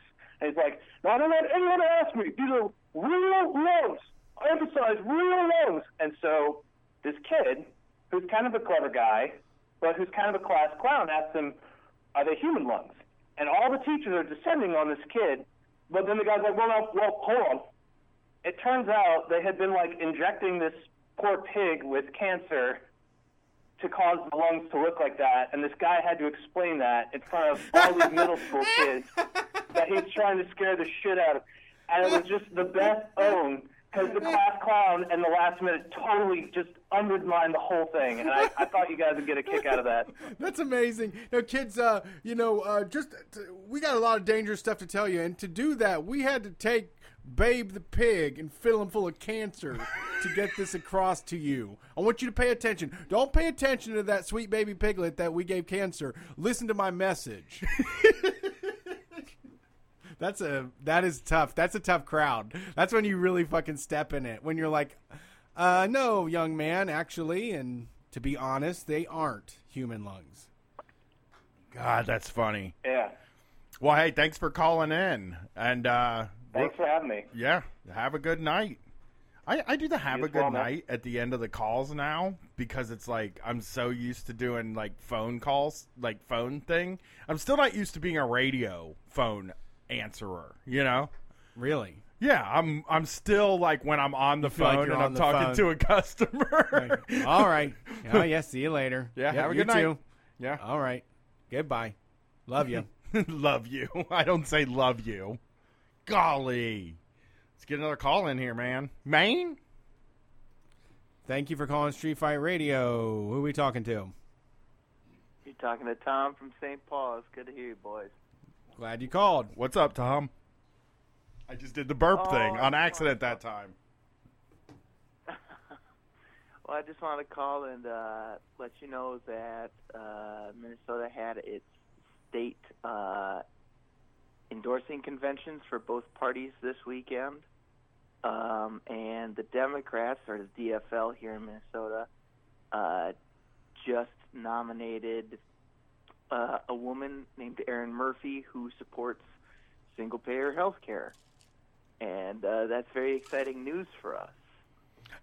Where is that? Minnesota? Oh, yeah. This is the governor's race. Okay. Single payer. I mean, that is a good sign, right? Like, for even the rest of the country. Is like, was it a long campaign, or did they just choose this person? Well, it was her versus a gentleman named Tim Walz, who is also a DFLer, but he's more of that boring Midwestern centrist strain.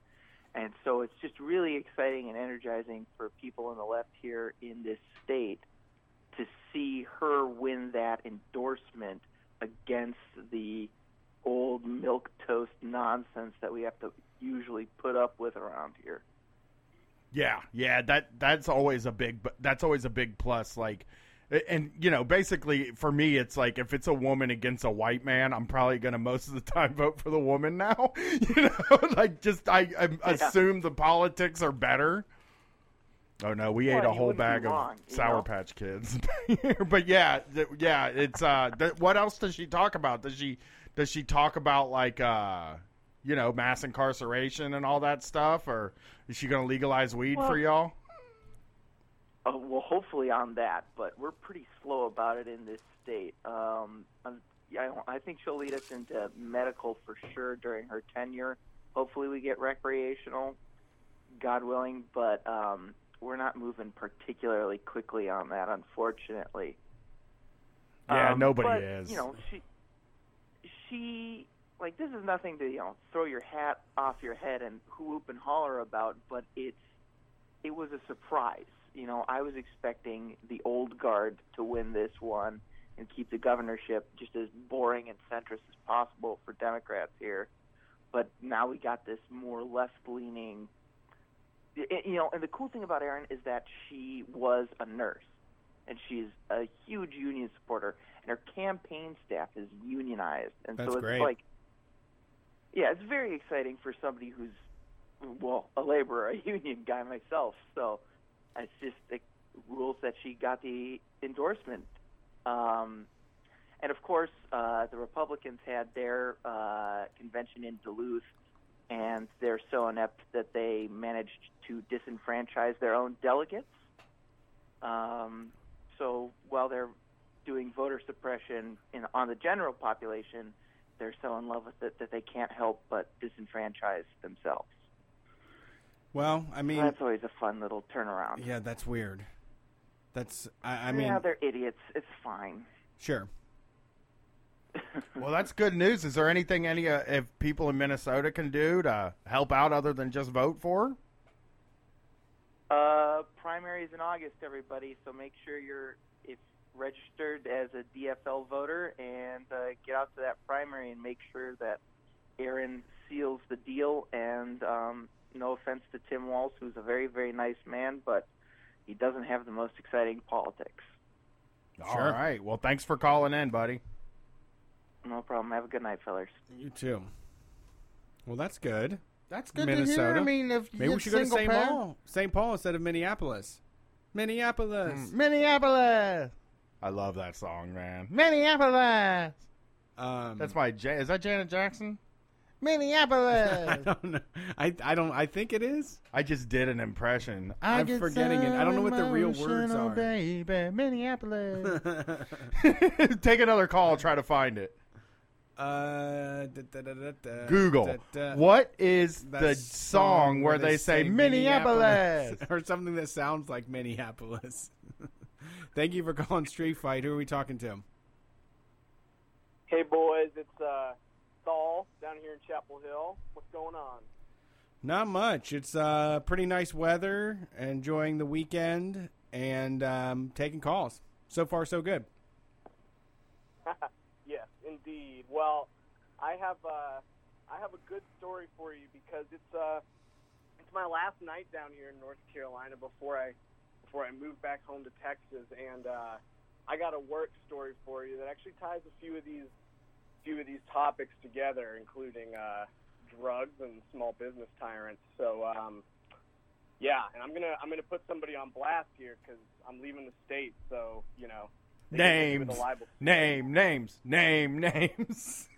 Oh, I'm naming names. Yeah, it's about to get real. We love naming names on this show. It's like, first, let me just say this: it's not our fault if that person finds you. But name names. Go ahead. Yeah. What's going on? Yeah, I assume all liability. In fact, I would love to get this motherfucker fired. So I'm the guy who called in about the catering job that I was working at, and that's because I was at a restaurant where for a number of months, years, I guess, kind of on and off, I was working the front of house, just doing everything, dishes, register, wiping down tables, whatever. And this guy started coming into the restaurant who, basically he was always just acting really erratic. And I would be like wiping down tables, and he would sit there. He was dressed pretty nicely, and tie and shirt and everything. And he would say things. He'd be like, hey son, like fetch me some pie or something like that. And it's like, what? Right, some 1940s gangster really showed odd. up. Yeah, a really odd way to be spoken to, and he had this like European accent that like just vague European accent that kind of went in and out. Never could really figure this guy out. And he, at one point, I knew that he was just kind of crazy because I was just picking up some dishes from the table, bringing them back to the bin where someone was going to come grab them from the kitchen, and this guy walks up to me and he goes, you got to know that there's two lesbians in the back, and they just keep yelling at me, and I don't know why. And I was like, I'm sorry, I'm not really sure what's going on. And he just looked at me and he goes, "Are you on drugs?" And I wish. I smirked. I was, but I said no, like, because I didn't want to get in trouble. And he goes, "Do you work here?" And I said, "Yeah." And he was like, "Do you go to college?" And I said, "No, I'm not in college." And he goes, "So let me get this straight. You just work here, but you don't go to college." And I said, "Right." And he basically told me he was going to go tell my boss that I You're not in college? This guy is unpredictable. I don't really understand, but like, he's making these vague threats. Anyway, the point is, I noticed that this guy's walking around writing prescriptions on a pad and handing them out to people. Nice. And I'm sorry, I didn't mean to cut off there. No. I go up to a couple of people who he's handing them out to because he's been doing this for a week or two since he started coming in. And I go up to this couple, and they're like, "Oh, he just gave us a prescription for a smoothie down the road at this coffee shop that he works at, and a business card." And so they hand me the business card, and this guy's name is Meindert Niemeyer. Okay. He's So he's showing up he's showing up to your business. He's showing up to your restaurant and trying to poach customers by prescribing them items at his restaurant. Yeah, but only smoothies. He goes around, and apparently he was asking people if they were having any stomach or head pain, and if they said yes, he would write them a prescription for a smoothie down the road. I like this guy. I know, this is a good plan. And so I'm like, here's the thing. I'm a fan of scams. I follow them. I like them, and I admire a good one. And, I was following this guy. For a second, I was going to be rooting for him because, if you can run a scam out of somebody else's business, that's kind of cool. Does he buy anything while he's there? No. Oh, so he's just advertising. This he's guy's advertising in rules. your restaurant. This guy's fucking awesome. So, anyway, we think he's awesome. I take the business card and I look him up because I'm like, this guy's just up to some wacky shit. Well, I'm here to tell you that the kind of scam that this guy's running is no bueno. I look him up, and it turns out that he was a doctor who's had his license suspended about 6 times for prescribing people opiates after losing prescribing privileges. What? So he was a pill mill doctor? Now he's trying to get into the smoothies? He's like, these rich people don't buy pills anymore. They want $10 smoothies. Yeah. So it turns out, and this is a wacky story that goes even deeper, but because he's lost his license, not only for prescribing opiates and killing a patient, like, because while he wasn't even allowed to prescribe them, he's also assaulted women at his practice and been convicted for it. Ah, damn it. Also, I mean, he did that, and then apparently at one point when one of these state regulators requested some records, he, like, you know, poked the person in the chest and was like, you're not fucking, like, man enough to come, like, get my records. I kind of like that part, though. See, there's things about this person that, like, I think he's the type of person where, like, there is some good there, but all of the good leads to bad. You know what I mean? Like in order to get a person who would poke a state regulator in the chest and say, I dare you to come down and get my records, in order to get that person, he's probably also going to be, like, aggressive with women and stuff like that. Yeah, so it's not worth it. Damn He's just a total asshole. Yeah, he's a that complete doesn't play asshole. by any sort of rules. So, you know, it's a renegade move, but it's just because he's a complete asshole. Yeah, it's like all the wrong There's no reasons. good about him, I don't think, from what I can hear. No, I don't think there's any good, and that's the thing. He's certainly a character. I mean, he's, you know, I mean, yeah, like, I laughed when I read that, but only because it was so fucking dark that I was like, Jesus Christ, this guy's, I mean, he's known to assault women, and frankly, like, that's the thing is he has lost his license multiple times, but why the fuck does the state keep giving it back to him? That's the problem. He's gotten it back 6 times. Is that like a thing where they just feel like, oh, we need doctors, so we can't, like, we have to, like, be a real light touch with the punishment for doctors? I mean, I'm serious. I'm asking that, like, you always hear about how, like, places need nurses, right? And, like, they probably are less harsh on punishing because it takes so long to become a doctor, and, like, and if a doctor tells me something, I just believe them on, like, sight. It's like, the doctor just said something to me, that's the truth, you know? So maybe people are intimidated by him too. I'm intimidated by doctors. Like, no, even when they're not, like, my doctor, I'm intimidated by them. Yeah, and frankly, like, sure, this guy's super intimidating. And I had a coworker who told me that her husband went to go see him because he was the only guy approved by their VA insurance, and that the whole time he was just trying to, like, prescribe all these maladies and get them to buy this smoothie because it turns out that he's involved in a pyramid scheme because he's lost his license so many times that he has to write prescriptions for. Is it smoothies Plexus? From the pyramid scheme. Is it what is the smoothie? Can you find out what the smoothie is? It a multi-level marketing scam? Yep. It's Juice Plus.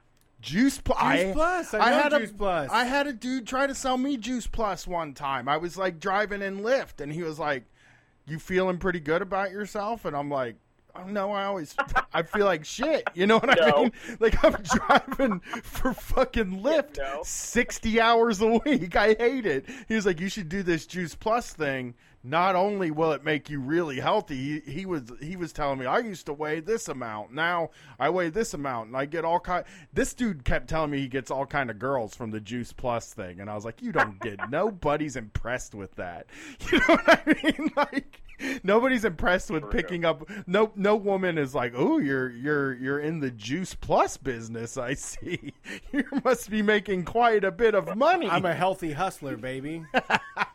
I had somebody try to sell me Juice Plus. That's crazy. I know some people paying $60 a month for Juice Plus. Well,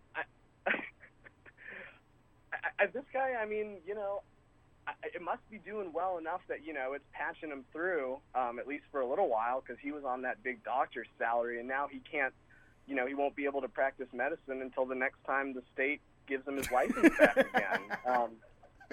Yeah, and he'll get it back, and then he'll probably prescribe Juice Plus again. Kevin Sorbo hawks Thrive, which is another thing like Juice Plus, where he'll just come on and be like, tell me your Thrive story. I've been thriving for this day. And he'll do like Facebook Live videos just selling this stuff called Thrive. And Brett and I looked into it. It didn't seem like it made – I don't know. We should try some of these sometimes because it's always been a fixture of the show talking about people that sell these things. We should try Plexus and Thrive sometime. That's a good Juice idea. Plus. Yeah. Also, Juice Plus, when I was looking it up, I found a little tidbit that I guess former Dr. Meindert Niemeyer is only 1 degree separated from O.J. Simpson, who was once the spokesman for Juice Plus. Oh, okay. When was O.J. Simpson the spokesman for Juice Plus? I think it was after the legal troubles when he was trying to make some money and doing a lot of ads. Juice Plus sounds like a pretty firing at all cylinders company, too. Sorry, after the initial legal troubles. Juice Plus is getting what they can until they're shut down. That's true. Juice Plus is probably not a very ethical company. Yeah, but I have always wanted to get in on a pyramid scheme. It's really unfortunate that this guy turned out to be such a huge shithead, because otherwise I would have left that job, not to go catering, but to go, make some money, get healthy, because I'm also not doing so hot, guys. Yeah, get some Juice Plus. It's all those vitamins those extra vitamins. It's just like eating 10 servings of fruits and vegetables. They can put it in one fucking piece of candy. Yeah, I got a prescription for you. It's called Juice Plus, and get it from streetfightradio.com/Juice Plus. Yeah, we should get in there. If you're going to buy it, might as well. A good Patreon reward. We can't do consumables anymore. If you're going to buy Juice Plus, that's right. If you're going to buy Juice Plus, buy it through us. Please just buy it from us. Use our code for Juice Plus. That would be the fucking. You're just selling codes, guys. You're selling codes and access. You're not selling, consumables. Yeah. But anyway, just wanted to put this guy on blast, Dr. Meindert Niemeyer. He is, a high-level drug dealer, and now he's, a Ponzi man, and also, I guess, Juice Plus. Fuck them by association. But we can use his tactics. We can, if you run a business, you can go to another business and advertise all to those people, because they got money and they're looking to spend it out on the town. So you can't do advertising in other businesses. We did learn that. Right. Well, thanks for calling. Sorry. No, just as a seasoned front of house employee, I really don't mind people running scams out of the front of the house. No. Please don't also be a creep, a weirdo like this guy, a creep. Yeah. Yeah. Well, hey, thanks for calling in. Have a good night. You too. Yeah. All right, we're gonna take a break. We're gonna take a break now. Break time. Play some music. I got a very big surprise. More Coheed and Cambria.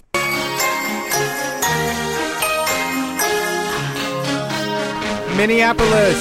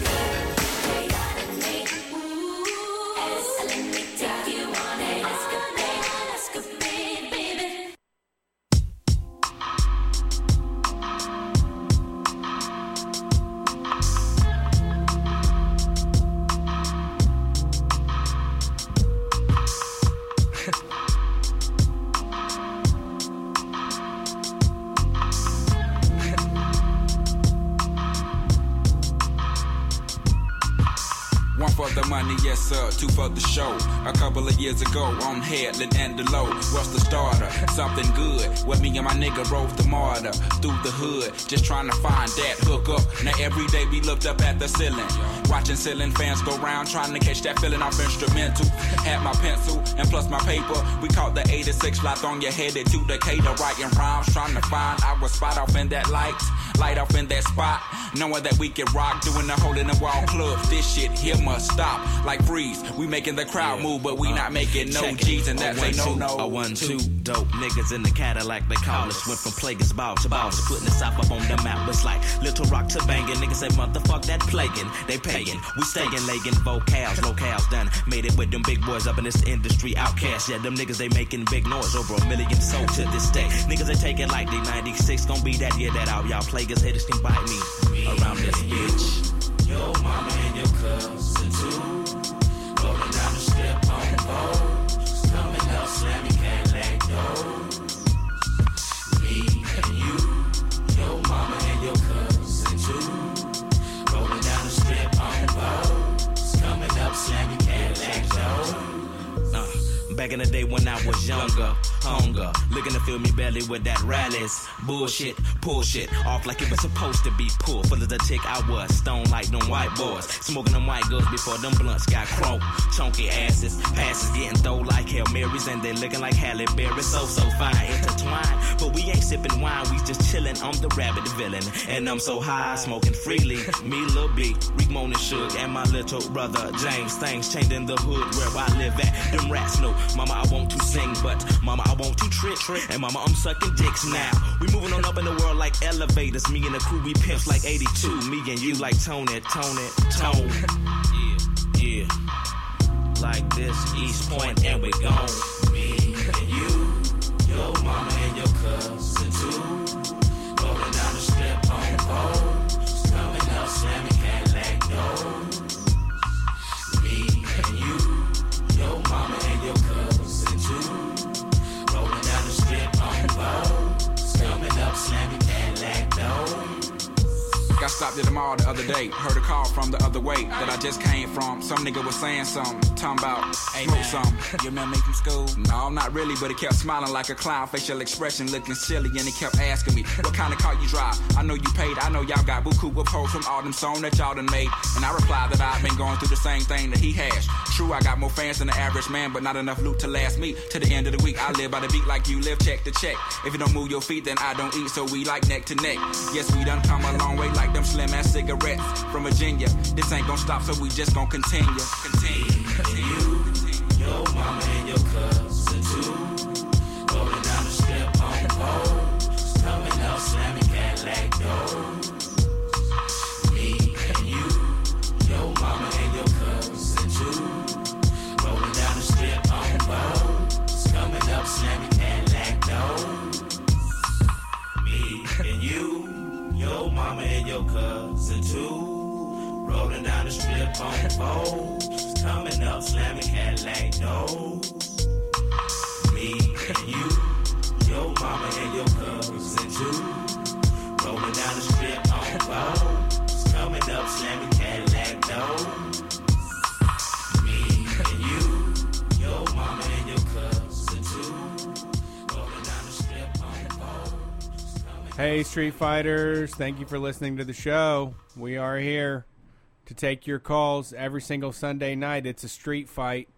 If you want to get in, 10:30 p.m. is the best time to start calling. That number is 614-412-5252. It's the same number every single week, so you don't it doesn't change or anything like that.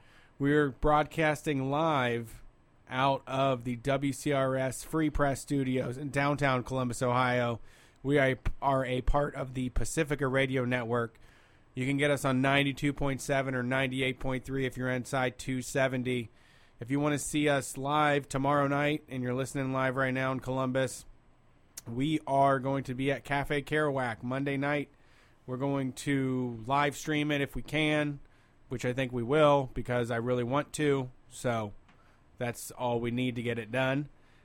We will be at Cafe Kerouac doing a party for Kilgore Books. They're from Chicago. They're coming to town. They did a Kickstarter for their zines, and we're going to join them and kind of help and host the conversation. So please come hang with the gang tomorrow night in Columbus. We'll be around. Check the social medias for more information about that. Thanks for being here. So far, so good. Calls about tips. Very on-topic discussion for us, right?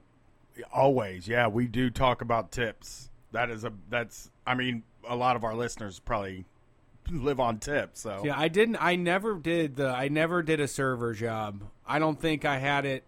It just never lined up. I didn't have the people skills when I was young enough to get it, and then I was able to just find other things to be useful at. Besides, like, I just can't put up with people's shit like that. I don't like the general public enough, you know. And you don't care about money, and like that's the real dangerous thing about us with like a service I care about job. money. Right, I'm not saying, but you're not gonna like take shit for money. You know what I mean? Like where you're just like, I'll just take a fucking smaller tip and spill the water on this guy. You know? Sure. All right, we got 7 people on the line. We're gonna try to get through this. See what we can do. Thank you for calling Street Fight. Who are we talking to? Hi. My name is Elizabeth from the suburbs of Chicago. Howdy, Elizabeth. How are things going tonight? Good. Oh, by the way, they, them, or she, her? No problem. Yeah, things are good. Just got back from a show.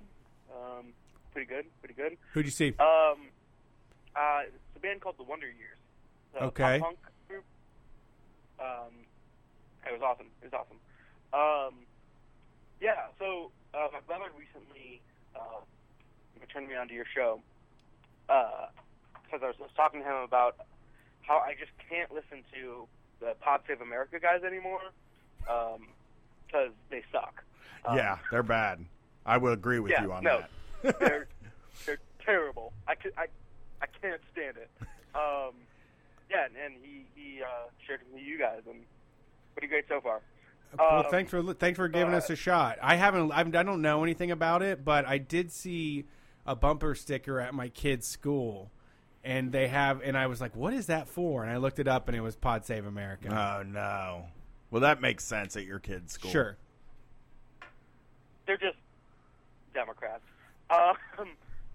So yeah, a few episodes ago, you guys were talking about cooking in New Jersey with like the McDonald's and labor laws and stuff. Yeah. The what? Child labor laws. McDonald's was breaking a lot of child labor laws, and it was just we talked about it because we both worked as teenagers, and they definitely broke a lot of child labor laws. I never worked a job that didn't. Yeah, and I think I can offer kind of not a different perspective, but one that kind of supports that, because I'm actually only 18 still. I just graduated high school maybe last week. Congratulations. Thanks. And yeah, it's still extremely terrible. They expect to,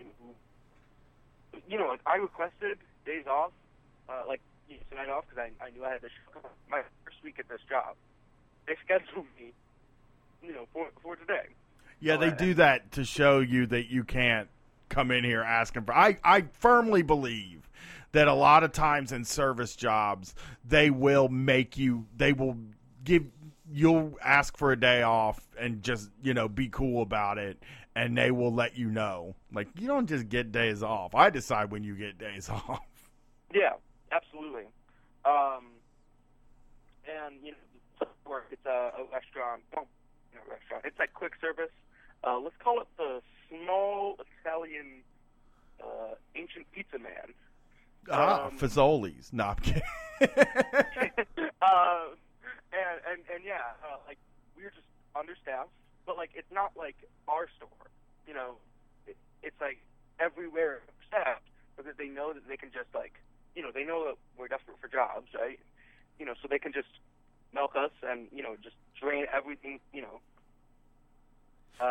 everything out of us. Yeah, just throw you in there and then make you figure it out, and just be like, well, what are you going to do? Just go somewhere else? Fine. There's other people that want this job. I remember when I worked at when I did work at Fazoli's, one of these craziest moves that my boss would do is someone would come in saying they want a job, and he'd be like, "Can you start right now?" Like, he would make them start working that day. He'd be like, "You can go home and put your stuff away, but I need you back here by 6, ready to get started on breadsticks." Like that. That was the kind of shit he was doing. I had a few of those too. I did have a few, and you'd be like, "Oh, I don't know, man. I wasn't really like." Yeah, I was gonna go watch a movie later. Yeah, I had a bunch of plans later. I didn't even think I thought you'd maybe want to call me. No job. Yeah, you know, and they'll like assign, and I've worked a few different places, you know, and they'll just assign people, like a single person, tasks that are 2 or 3 people. I worked at another restaurant before that, you know, and it's just like the expectations are way too high for what you're given. You know, like you can work way harder than you're getting paid to do, and still come up short because you're not given the tools for success. But then that still comes back on you. Yeah, that's man. One of the worst abusers here I can think of is fucking Dairy Queen. The Dairy Queen near me is like slammed all the time. There is cars blocking the road from the drive-through, and there are people lined out into the streets, and they've got like 5 17-year-olds in there running around trying to figure out how like the thermal machine works and all of this shit, and it's such a clusterfuck. And they just don't bother to. I mean, that's part of the charm, I think. Maybe is what they think. Yeah, but they could fix it. Like, we're easily. giving these kids a job. We're going to let them make us popcorn, shrimp, and a sundae.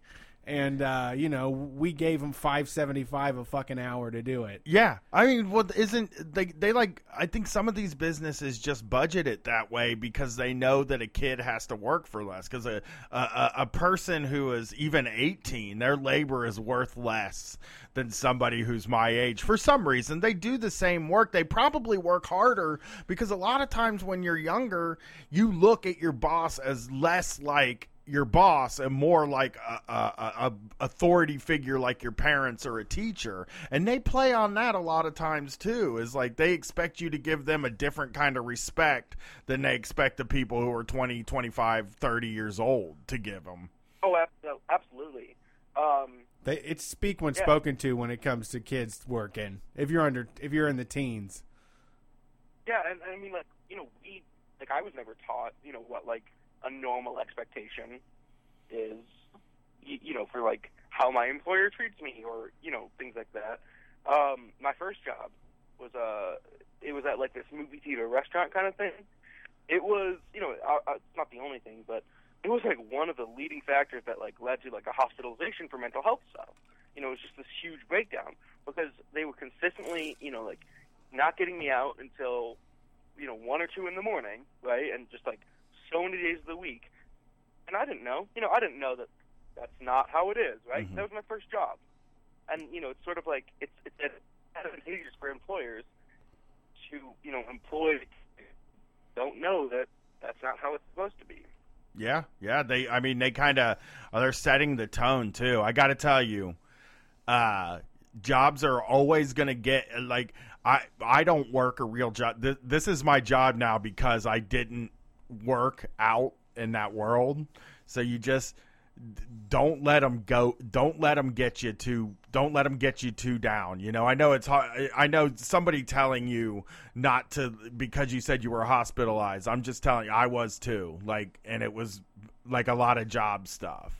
And it doesn't make you're not abnormal. Like people that are 50 years old feel the way that you feel. So don't ever feel like that you're wrong or you're not an adult. You're an adult. You're 18. You're out of college. You're out of high school. You're an adult, and like you have the same amount of power as your boss. Like, if I can give you sort of a pep talk, you're the same amount of value. Yeah, you have the same amount of value as your boss, and you do have power. They can't finish a Friday night without you. Like, if you left on a Friday night, they can't finish that. Like, they would be totally fucked, So you do have power. Yeah. They want you to think that you don't have power. Well, here's the conundrum with that, right? It's like, okay, yeah, I could, say, no, I'm not, like, treating better or leave and shut the store down essentially. But then it just like makes it a more hostile environment for me, or they just realize it's more trouble than I'm worth. I'm a replaceable employee. I'm not vital. Like in a single shift, I might be vital to the store, but overall, whatever. But they have crazy turnover rates. Yeah, because. Yeah, that's they get people in and out. Right. I mean, that's something that comes with wisdom too. I mean, you can't pick your battles a little bit. You're right. If you refuse to do your fucking job, they're definitely going to fire you for that. But if you have a boss that decides to be extremely nasty or mean or some point, and you push back on some of the shit of just total disrespect, and just say like, don't fucking disrespect me like that anymore. Like I'll do your popcorn, I'll clean up your fucking place for you, but you don't disrespect me while I'm doing it, Like that's you, but I mean that's just, you got to grow into that, man. Sorry, you got to grow into that. Oh no, that makes sense. But I just it's just I always say that like one of the reasons I do this show is because when I was younger, I wish some older dude would have sat me down and said, "Hey, we're all nervous." You know what I mean? Like everybody's anxious, and because older dudes, the way they talked to me when I was younger was like, "Buck up, idiot! You're a kid." You know what I mean? You got a whole life left of this, and it's like it doesn't have to be like that. Like again, when you say you if you're the thing about those jobs, and like I know that it's comfortable to stay on one a little bit longer, right? But like they are easier to get too. Like if you do have to go, if somebody is being abusive to you and you have to go, just realize that like there's 100 places that also need you too. And that, like the way that industry works is it's just turnover because everybody just kind of rotates around all of the different restaurant jobs in town. Yeah, I mean, you just got to try to slowly level up. Don't stay up anywhere too long and get some skills that you can move on to a place that, is going to treat you a little bit better. I mean, that's what it's really become. But, Brian is absolutely right, though. I mean, I've seen my wife break down in, like, fucking shaking tears, after a stressful week at work. So, it happens to all of us. Yeah. Yeah. Well, thank you guys for your time. I appreciate it. Yeah, thank you for calling. I appreciate it. Have a good evening. Yeah.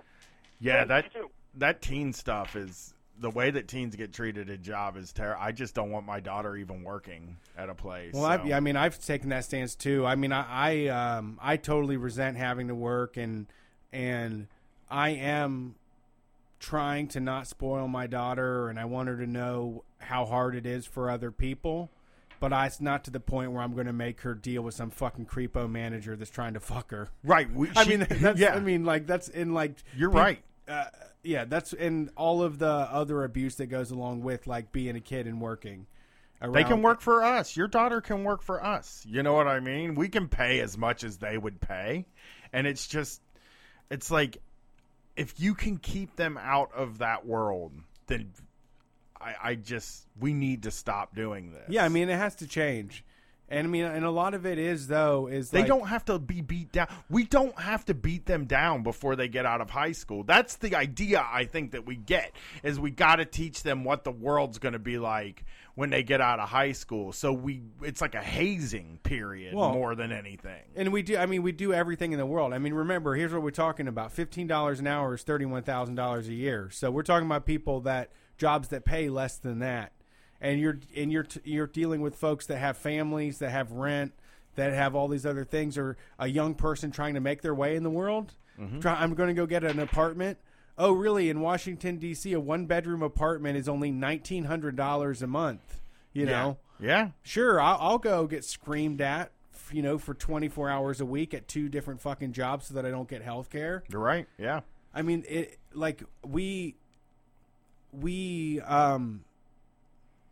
I just feel that because whenever I breach this topic with my friends that are doing fine, they don't want to acknowledge that like the the total they don't want to acknowledge what's happening to the rest of people out there that like are facilitating our lifestyles, you know? Yeah. Like, I'm not trying to be a bummer, but it's like we go out to eat and enjoy that, but I also know what's happening, you know? Like, yeah. I'm listening to the people that are making that fucking food and serving the goddamn food and know what they're going through, you know? Yeah. And you do too. You fucking know too. That's the thing, is like, you don't have to do a goddamn anarchist radio program to know what the fuck is going on. You've done the jobs before. We've all done them. Yeah, that's exactly right. For the most of us aren't born into a system where we do get to not work when we're 16. I've been working since I was fucking 14, officially. I started working when I was 16 because nobody would hire me at 40. I started looking for jobs at 13. I was doing papers at 13 because that was the easiest thing to do. Yeah, yeah. And that's because I grew up in a household. My mom gets mad when I mention this, but she worked at Denny's when she gave birth to me. So, I mean, that's the fucking that's the promise I had, was like work at fast food. And when I was there, I saw so many fucked up things, like as a young person, that I just should have never been involved with, you know? Yeah. Yeah, because you're working with 22, 23-year-olds and 22, 23-year-olds that work at restaurants are fucking assholes. Yeah. You know, I was one of them, so I know what it's like. No, they have those people that are 22, 23 managing a bunch of 16-year-olds, and it's not a smart idea. No, it's the worst possible way to set that up, to introduce you to the workforce. But it gets you in there and it gets you beat down early. It wakes you up real quick. It lets you know, like, this is what work is. This is why there's all these songs about how much we hate it, and all of these TV shows about how much we want to get away. Yeah. This is why we drink 48 fucking beers every weekend. Yeah. So, hey, if you're listening and you're a little older too, make sure that you tell. I really think the most important thing you can do is tell young people that they're not bad. You know what I mean? Yeah. Like, that they're not wrong, and that they're not lazy, and that they're being squeezed. That's just a case of them being squeezed. And they should, if they felt the way, because look, if they understood that me at 39 and you at 35 and our listeners who are of varying ages, if they understood that they feel that way too, that, like, he takes a huge burden off of them, because I really didn't know that. I know this sounds like I was a dumb person, and I was semi-dumb, but, like... You're a classic fool is what I think of you as. Yeah, but nobody told me these things. Nobody ever said these things, so I felt out of place. I felt different, you know? And I felt like I was a person that couldn't hack it, that failed. Sure. Yes. And that does wonders on you. And when you hear of somebody being hospitalized and they bring up the fact that part of it was due to their job, it's like, so many people are in that position too. Maybe can't afford to be hospitalized for it either. And, like, people are having meltdowns in the parking lot before they go into their jobs. It doesn't matter if that job's paying $750 an hour or $60,000 a year. There's always everybody's melting down, and everybody's thinking about their place in the world a lot more than they let on, and that is necessary. They're letting that job carry all that weight in their lives, you know? I mean, it's how you get everything. It is how you get everything. That's what I always tell my kid. Let's see who is on the line text. Oh, they've been waiting a while. Thank you for calling Street Fight Radio. I can hear myself in my ear. Oh, can you turn down something? Better. Yep, there it is. Yeah. Holy fucking shit. How's it Work, going? right? That is. I was thinking about that on my bike ride over here, on my bike ride back from work today, where I was at all day, fucking just hating it. Yeah, I mean, it's tough. It's I don't even do it anymore, but I'm still complaining about it. I'm scarred by it. It's the biggest. Dude, it's like a traumatic experience. Yeah, showing up. So what's going on tonight? Not a whole lot. I just got back to my place, chilling out, listening to the show, and getting ready for another exciting day of the W word tomorrow.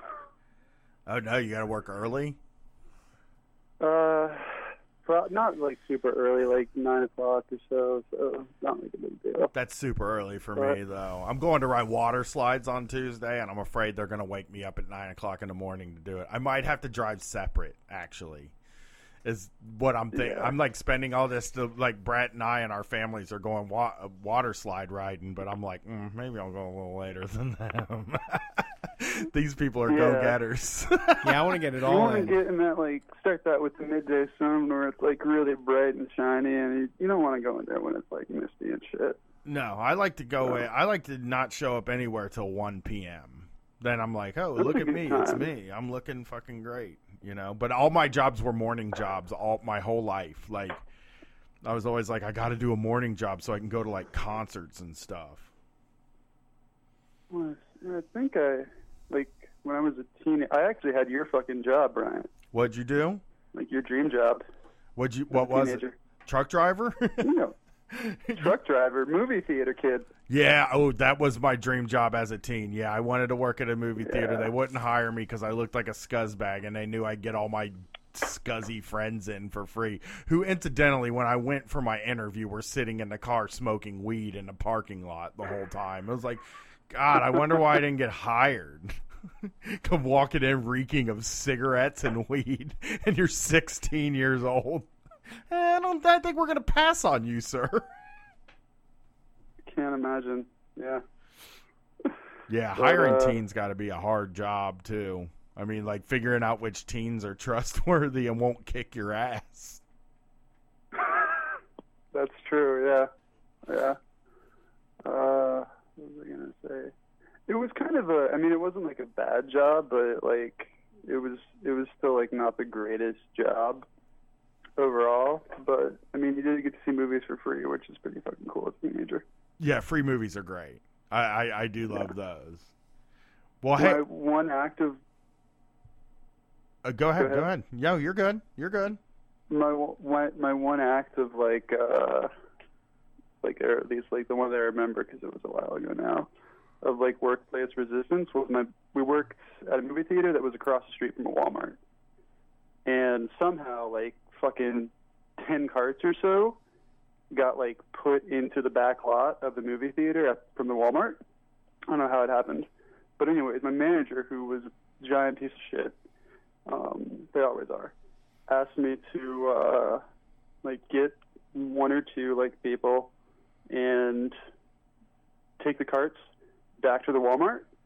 So instead of doing that, I took the entire fucking crew that was cleaning out the movies and just said, hey, let's all go and fucking take the carts across the street to the Walmart. And for like 45 fucking minutes, we just were not working and just chilling out and having a good time. And somehow I didn't get fired for doing that, but I think I stole like a couple hours worth of labor at least, which I was pretty proud of. That's great. I love labor theft. That's one of my favorite things. Yeah. Well, hey, thanks for calling in, man. I appreciate it. We're gonna get Thanks these. for having me. Oh, anytime. We're gonna get these. We're gonna get all the callers. I think Brett. It's possible for us to get all the callers tonight. We can do it. We can do it. We just got to be, speedy, I guess. Right. Thanks for calling Street Fight. Who are we talking to? Hey, how y'all doing? Great. How about yourself? Eminent Prop, Jeff. Jeff, how's it going? You waited for us. Don't you have to work in the morning? Yeah, I waited for a long time. No, because it's summer. I'm a teacher, and summer just started. It's my official first day of summer. Lazy fucking bums. You don't even work the whole year. Living off the public dole. Look, if you want, you work your job just like running and like schlepping kids around all day and like making them take tests and see how you feel at the end of the I day. got my daughter for the whole fucking summer. I got my daughter for the summer. I hate it all. I hate it already. Today we you don't have to give her a damn test. Today my wife was like, all right, we're going to go to the conservatory, right? We're going to go to the this and this and that. And I was like, I have a lot of stuff I need to fucking do. Like, weekend is like a block of time. It's like freestyle time. I can do whatever I want. I got things to do. And she's like, but I'm working at a job now. Like, I'm away. We got to maximize our time together. And I was like, yeah, but Charlotte has been home all week long, which means I haven't done any fucking work. I need like time to actually work without hearing dad, dad, dad. Yeah. You look, I'll put it like this. 10 months out of the year, I get that. Okay. And then 2 months out of the year, you get it. So, count your fucking blessing. That's true. My daughter has gotten $20 a day off me so far since she's been on break. It's miserable. I'm going crazy. It's like, geez, can't you do something that don't cost $20? Everything costs $20. Nothing costs less than $20 anymore. Yeah. Everything costs at least $20. No, we went to the conservatory today, and it was free day. It was community day. And I was like, how much would it have costed if we paid? And they were like, it's $18 to get in per person. Oh, man. It's like, I don't have that. There was 4 of us there. I always look at Kings Island every year, which is the big. It's gotten wild. It's the big. It's one of the 2 big amusement parks in America's Roller Coast, Ohio. That's what we're known for, having a lot of roller coasters here. A lot of record setters. And I looked into there, and it was like, you can get kids tickets for $10 off. That's just $39.95, and I was like, fuck. It has to be above that now, man. I know. They want like $80 to get in anymore. Yeah, it's like, man, Well, I know it costs. I saw what happened at Cedar Point. Like over the weekend or something, when y'all lost power and like all the people got trapped on the fucking roller coaster over there. That's a good story, though. That's part of it, you know. Yeah, sometimes the power goes out. Yeah, I have this theory that like things like that happen to make the thrill of the roller coaster more. It's like you're rolling the dice. Yeah. Well, man, you know the power could go out on that damn thing. All it takes is for one person to die to make a ride legendary. Yeah. Well, I mean, I honestly, after the Ohio State Fair incident, I'm cut off from carny rides. I'm not going to let my kid ride them even at all. Oh, that's weird. You want to just, like, get safe space, right? I can't watch her. I'm not going to watch her fucking do it. I'm not going to watch her die. You got to just tell me it happened. Yeah, carny rides are scary now. You. Yeah.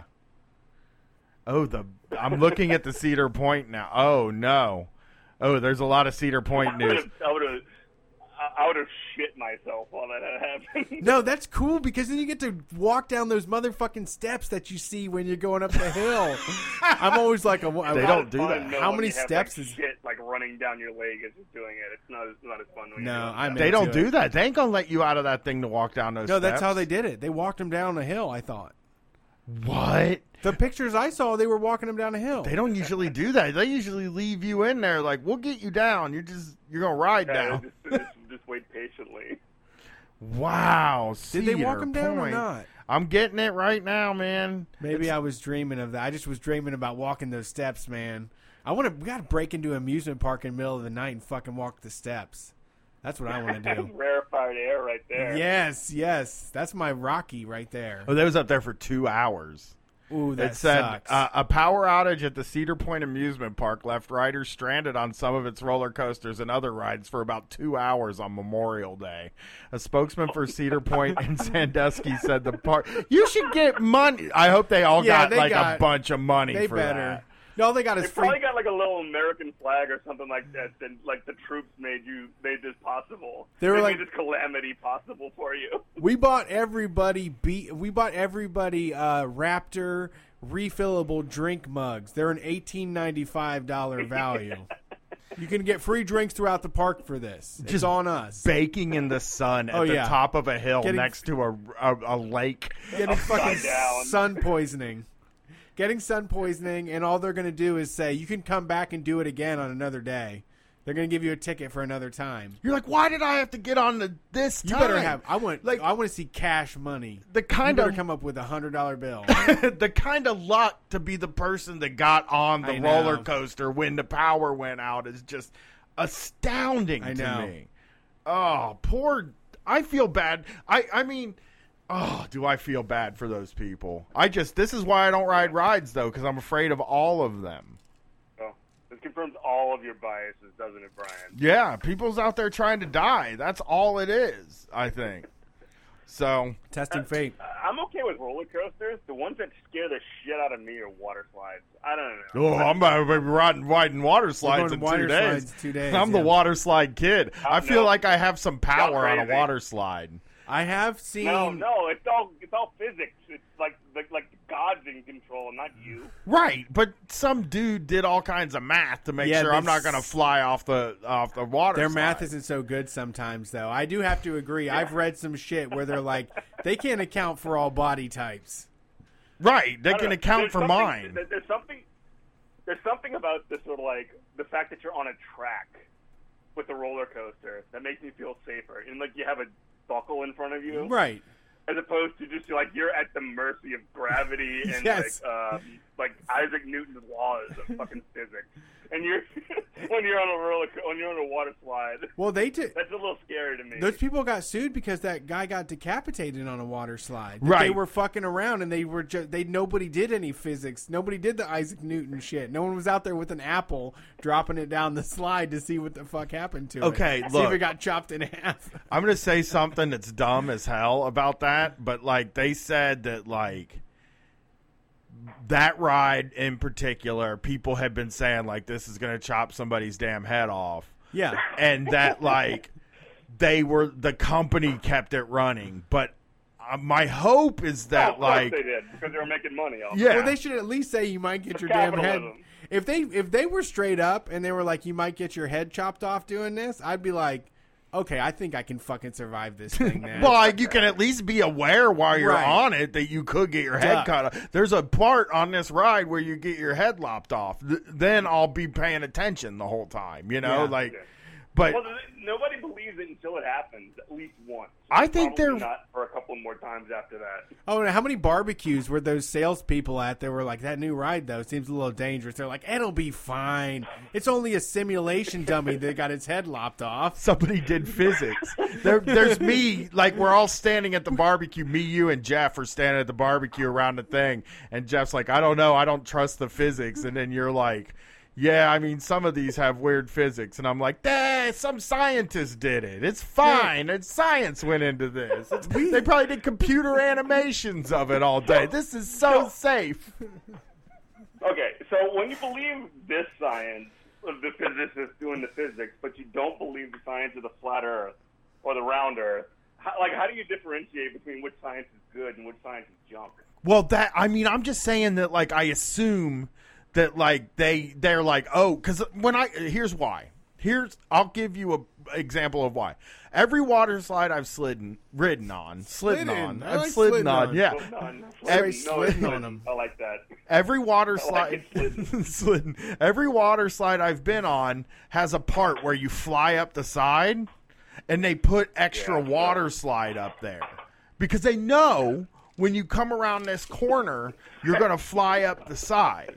You know, and for me, it's like, okay, maybe this isn't like the safest thing in the world, but I can control if I come flying over. Like I can grab the water sliders. I don't know. I have a thing in my water slide now. I have a thing in my mind that if I started to fly up over, let's see somebody just grab the water slide and they're flying off. Dig your fucking fingers into it and say, nuh-uh, I'm not flying off this. No way. Oh, now I'm watching videos of dudes slide off of water slides. Oh, don't do that. We're about to go do it, man. I'm not going to watch this one, no. I'll be all right. Just put the brakes on. Literally haunt my nightmares. I'm not some 10-year-old boy, dude. I'm an adult man. Yeah, that's the problem. You got more of that. You got more of that mass going. No, I'm saying that I have faith in who I am as a person and how strong I am and how aware I am and alert I am. Like I'm an alpha male, like almost like a robot. Yeah, you're just gonna turn into a big bad alpha male rocket that goes flying off some hill. No, what'll happen is if it starts happening and I start to fall off, I'll grab the side of the. Like I'm getting down, man. It ain't gonna happen. I'll grab the fucking air and push myself back down. Oh shit, that kid did okay, but he didn't die or nothing. He just slid across the concrete. Oh snap! Ouchie! It's a little bit of road rash. That's a raspberry. A little bit of road rash. He'll be all right. He'll be fine. Yeah, come on. That's part of it. like you said, be more Rub aware. some fucking dirt on it, you wimp. Oh, man, he's fine. He's fine. He just lost a little bit of skin. It probably ruined his day at the water park, but I'm sure they probably gave him some money, you know? I would sue still. Don't get me wrong. I would still sue the water park No, you better. if I got hurt. That's the way you have to do it. Yeah. It's a good You cover. have to. Yeah. It's almost like your constitutional duty or whatever. I just don't think I'll ever... consider you a traitor if you didn't do that. I feel like I can get my mind around like a hill. You know what I mean? Like, oh, I'm just going to slide down that hill. Yeah. That's what I see a water slide as, sliding down a damn hill. And the other roller coasters have too much stuff in it. They did stuff that God doesn't intend. I don't know, man. Some of those water slides, though, we went one time and I saw 2 or 3 people leave on fucking stretchers because folks don't know what they're getting. They don't know what they're getting into. Like, some of those people will start rolling and they realize they haven't stretched like that in a while, you know?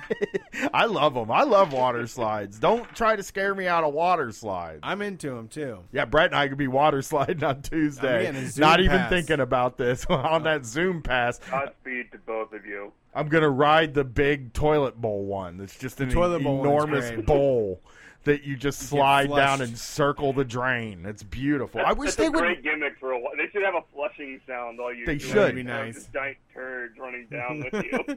Turd float. Maybe I the wish water they be yellow. they gave you a brown like inner tube Yes, raft yes. thing, and they just made it. Just go Fun. all Everybody in. would get down with that. People love gross We're out human. humor. Yeah, My kid loves it. I love it. me and you remember when we played that game on apps on the TV. Like, it's a game where you have to put funny quips and stuff. Jackbox So TV. the first time I played it, I came in last place every time because I was trying to be funny, like I am on Twitter or like I am on this show. I was like, Like a oh, Mad Libs thing. It's Yeah. called that game You Don't Know Jack, and you just make up make up answers to questions. and so I would make up the answers to these questions. And I'd try to be funny in like Clever. the way that I am, like clever, and it didn't work. I won all the next games because all my answers were butts and poop and pee-pee and stuff like that. And people were like, pee-pee? What? That's what Cards Against Humanity is, right? yeah, Yeah, pretty much. just stick it in your butt. Ah! Yeah, People we need slapping their knees and crying. We need a petition for the I'm toilet. guilty of laughing at that. The Toilet Town Water Park would be a great adventure. That's a street fight adventure. You could swim in an enormous dumpster. It's like a wave pool, but it looks like a it has like a dumpster. dumpster side on The it. Philadelphia experience. Yes, yeah. You get the toilet. Philly wave pool. You get a toilet It'd be that the you toilet can ride. slide down. I can think of other water slides for sure. You know, Yeah. get to ride in junkie at like the merry-go-round as like junkie looking ass cars. Well, then for kids, you'd let them do donuts on jet skis. Like you'd get them just spin in circles on a jet ski. Okay, now you're talking about stuff that like if we could get like $1 million, right? Right. A we billion would help. Well, okay. Well, I'm saying you get the $1 million, you get the big toilet done, Sure, right? and then get you get the big investors. dumpster done. That's the $1 million. You spent your $1 million, Okay. and then you That's like when you start making actual money. yeah. Then you charge people to get in to do those two things. Uh-huh. And you then expand it. once you get over $1 million, you start making that money. Then you put into jet skis. Then you put into like go Jet karts. ski dumpster. I love it. Yeah, I love a jet ski dumpster. jet skis. I mean, you don't really have to even rig it up to do waves like a wave pool if you just let kids ride jet skis in it. That makes waves, like little The wave wakes. itself. Yeah, Jet skis make the waves for you. I'm thinking of something though, like that would be for younger kids, where it was like a carousel ride, Yeah. but it would have a jet ski tied to like a metal bar, and it would just like go in a circle. You know what? You want to hear a gross Ohio? Like a teacups. You want to hear a really Spin around in like these teacups. You want to hear a really gross Ohio thing that's like just only a thing, like only my Columbus listeners are going to get this, period. There used to be a park here called Wyandotte Lake, and they've changed it. But at Wyandotte Lake, they had a lazy river, okay? And you know what a lazy river is, Jeff? Yeah.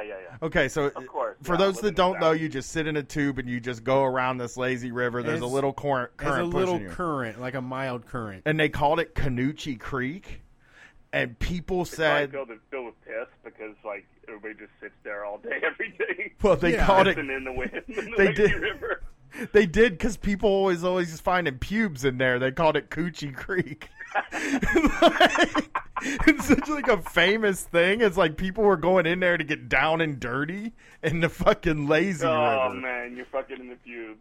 Yeah, you're swimming in them pubes. People don't think about sex the way that, like, people don't think about that. They're always like, oh, they're just going to pee in the pool. And I'm like, everybody wants to have sex in a pool. Like, I've done it. But, well, yeah, I hate to, like, admit it, but I've also done it before. Sorry to all the listeners out there that had to hear You're like that. the only person who's done it. Thought Nobody you were else in the wholesome. world has done that. So Everybody listening did. Everybody does. It's a dream. I'm trying to think of some good rides. Yeah. Well, a big pile of tires, when we just call it a bounce house. Yeah, we could also have a dunk tank that was filled with beer.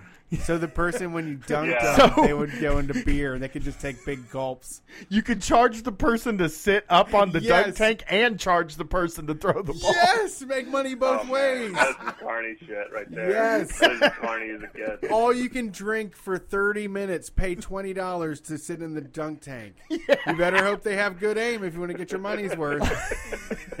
Then you get your people that you know that have good aim, and they pay to do it. It's perfect. It's a genius. Yeah. Let's buy a dunk tank. Let's just buy the dunk tank. Okay. I know we can afford a dunk tank now. The types of people that run It's carny not that companies, bad. yeah, Like, no way they're I can get one on expensive. Wish. Can't be that expensive. We need one of those, and you know what else? Wish dunk tank. Yeah, you need to find one of these Bumble apps or whatever, like these cheapy Giro. One of auction apps. You can find it. Hero. That's one.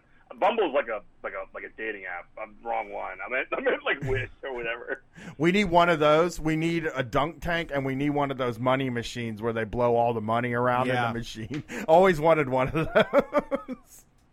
Those are fun. Well, Jeff, So, a weird thing I just came across while I was clicking around on Facebook while I'm talking to you guys is that the Orleans Parish Sheriff's Office is like got jobs posted on Facebook right now. So like jobs are posted on Facebook now. that's So great. can I just read this to you guys? Yeah. The Orleans Parish Sheriff's Office is hiring deputy sheriffs. We have a new management model and better paid for deputies. If you start with the agency today and becomes Peace Officer Standards and Training certified, you could earn $39,000 annually by the end of 2019. Oh, wow. That's I don't a know, long, it's weird that, like, it's a long time yeah, to it's wait. a long time. Jeez. It's just weird that cops are posting on fucking Facebook. I don't know. That's really strange to me. That's the place. You got to post. Everybody posts on Facebook. Hey, a dunk tank, it run you $2,000 for the best top of the line, $2,800. Woo, I can do that. We can do Yeah. payments. I know. I agree. We can definitely do like a crowdfunding for that. I'm down. I'm We down to chip in at least like $20. I got a minivan now, so I can pull a trailer, and we could bring a dunk tank to live shows. full of beer, though. We're gonna have to get somebody to donate the beer. Yeah. I mean, we're still No. building a studio, but I can see us buying a dunk tank. It's gonna be Harry Buffalo, not You got beer. to tour. You got to tour with the dunk tank. You got to bring the dunk tank on the road. This is so when you come to New Orleans again, you can do dunk tank here, and whenever you go, you just bring the dunk tank with you. Let's do a dunk tank, man. I like it. This is commercial quality, 500-gallon dunk tank. So that's it. It says this is the commercial quality 500-gallon dunk tank that imparts a carnival atmosphere to any backyard event. So I can think of better ways to get carnival atmosphere. I'll like hide behind one of the rides and smoke cigarettes and like scream at the worse kids. ways, Yeah. Well, Jeff, thanks for calling in. We're going to try and get these last 3 callers in before our 3-hour mark. All right, guys. Talk to y'all soon. Have a great night, Peace. Jeff. Follow him on Twitter. He's at Eminent Prof. He's the best. He's the a great best guy. in the city. He's from He the drove best from us the east to the west. all the way to Kaiju Big Battle. We stayed there for 1 hour exactly, and then we're too tired and had to leave. And he had no problem driving us all the way back into 7th Ward. So He's the best. Let's get these 3 calls in. 3 more to go. Let's keep it under 3 hours. Thanks for calling Street Fight. Who are we talking to? Hey, it's Chase in Santa Clarita, California. How's it going, Chase? What's going on?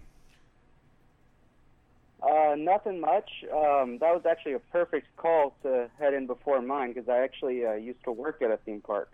Oh! So how safe are them water slides? Well, I have a funny story about a water slide. At the park, it's a water park and a roller coaster park attached to it. All right. As And most are.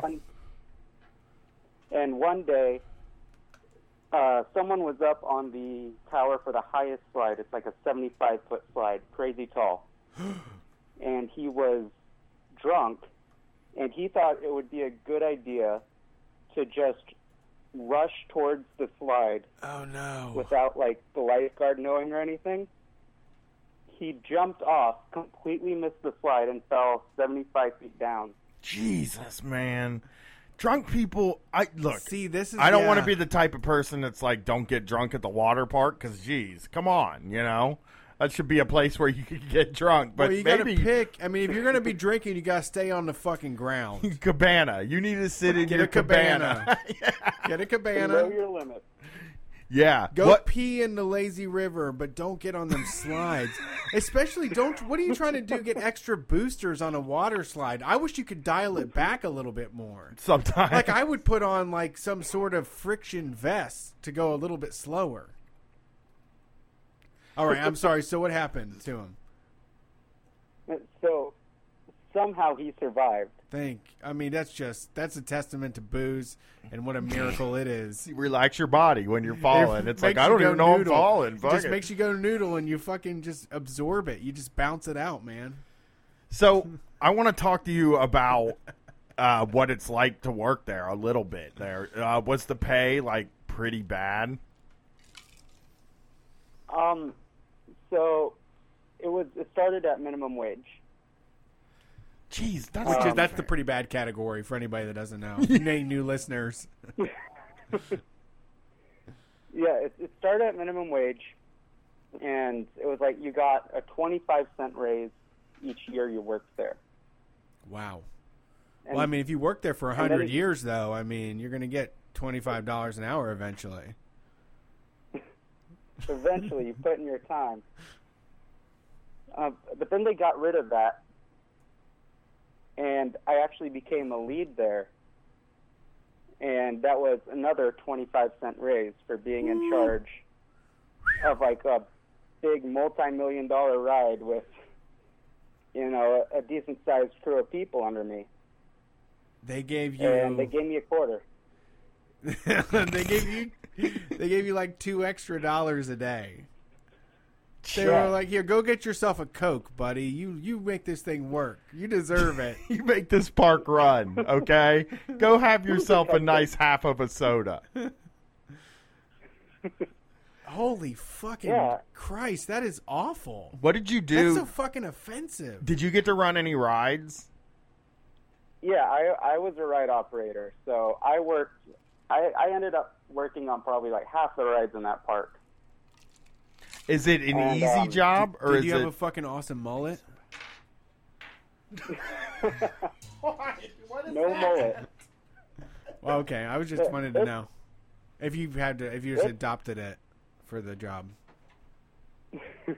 The job itself is pretty easy. You're just basically checking that the seats are locked and you're pressing buttons to make it go. The difficult part comes with the customers. Theme parks have some of like the worst guests I've ever experienced. Yeah, I mean, you're dealing with folks that are having their magical moment, or this is their vacation, or they've spent all winter long saying we're going to go to the Magic Mountain amusement park this summer, and it's going to be amazing. And then they get there, and if you don't give them the experience they expected, all of a sudden it's a problem. Yeah, and it's like working there, like you understand that, and so you know that people spend like their whole year saving up for it, and it's a magical moment. But still, at some point, you just have to say, Like, no, I don't care if your kid's 5 inches under the height requirement. I don't care how badly you want this. Yeah. It's not going to happen. It's not safe. I don't want your kid to die. Right. There's no reason. There's be no reason to risk it this time. You're not. You're not special. Yeah. It's just, and people would jump over the gates into the ride areas all the time. Oh my God. When that happens, we got to shut down the ride. It stops. So what would they jump over for? To grab something? Yeah, we'll get oh, my my glasses fell off on the ride. Let me go run underneath it real quick. Yeah. Other people have just said, oh, I wanted to take a shortcut. It's like, and to get into this area, there's 2 fences you have to jump over, all with giant signs saying, do not enter. And people just think, oh, it's a good idea. That applies to other people, not me. Yeah, I can save a few seconds here jumping this fence. Yeah, I'm going to head off, let those other people get on. But one thing I will say, I have walked up and down those hills, and it is work. Yeah, I'd imagine. It's like walking up and down it. It's like walking uphill. I don't know why I said that. That was the least helpful bit of information I could have given there. All right, guys. Thanks for calling. Peace out. We got 2 more to go. You're going to get on the line if you're listening right now. God, I need this Zoom pass. I'm looking at the Zoombezi Bay website right now, getting all pumped about riding water slides. Thank you for calling Street Fight. Who are we talking to? Zima, Las Vegas. Are you in Las Big guy? What's going on, guys? Are you in Las Vegas, big guy? No, but I'm drinking Zima. Oh, okay. Well, that sounds good. You throw a Jolly Rancher in there at all? I didn't know that there was a thing. I didn't know there was a thing that you do with Zima. That's the custom. Yeah, you throw a Jolly Rancher in, and it's supposed to be delicious. Everybody I went to high school with did that. Yeah, I did it. Yeah. I did it. I'm a fucking idiot. Well, because, you're still learning. I'm a young boy. I never knew Zima wasn't around when I was a kid in high school and shit. And it's always just kind of been the butt of a joke. And then I was in HEB today, kind of like a Walmart for those who don't know what HEB is. And they just had a limited release of Zima. And I was like, hey, I've heard that joke before. I'll buy that. What do you think? I mean, it's I don't feel very drunk, but I feel very high almost. It's kind of weird. I don't know how to explain it. Yeah, it's a weird feeling. I like it. It's like a weird citrus drink, and they had them last year too in another limited release, and I drank a few for a while, and I'm not complaining. I mean, but you got to throw a Jolly Rancher. You got to get a grape Jolly Rancher in there, though. You got to throw a Jolly Rancher in there. All right, if I'd known that, I'll do that next time. Give him another shot. I drank a 6-pack of them tonight, so. You know what? I'm going to roll back and say that I am a little drunk. Yeah, yeah, you're drunk if you drank a 6-pack of Zima. It just seems like such a dumb thing to it works. Cop to, but it's really alcohol. It works. It does the job. It's real booze. It does. I used to drink Zima back when I drank, except for sometimes I drank Zima and I don't know if they still sell these, but they sold Jim Beam and Cokes in a can. Yeah, that was my jam. These are the bottles of those. Yeah, I bought it in a can. I beer bonged one of those once. Oh my God, I beer bonged a Keystone Light last night. That was the worst decision of my life. Well, that's a good way. You get them overdone really quick, though. That's a good way to get it done without having to drink the whole thing. I got it done real quick. And then had to walk outside and remove it from myself real quick too, because it was. I don't know what happened to my tolerance. When I was in high school, I used to slam half a bottle of Jack Daniels in 30 seconds and just get really drunk, and I'd be then everything was fine. But now I drink like a beer too quick, and I got to go outside and throw up. And I'm like, I'm only 21. What the hell am I doing with my life? That like I can't handle it anymore. So I mean, Brett can't handle it anymore, and he was a powerful drinker from like a whole bunch of time. It takes you at different ages. It took me at like, I got out of alcohol real early. Yeah, but you didn't get wore out of it. I did. I didn't like it. You didn't do enough of it to get wore out of it. I guess. I feel like I did. I didn't like it anymore by the time I finished taking it.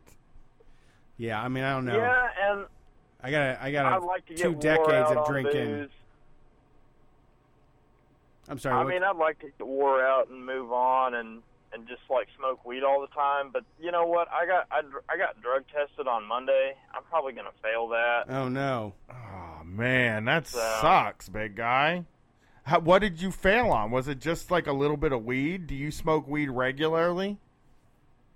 I don't smoke weed regularly, but I smoked weed after I called in last weekend. I smoked some dank weed, and then I came back into work on Tuesday, and they drug tested me because I got in an accident, and so I'm probably going to lose my job. No, you might be good. Like a whole thing. You might be good if you don't smoke weed all the time, though, is what I'm saying. Like, it'll leave you're young, and you drink, and it'll leave your system a little quicker.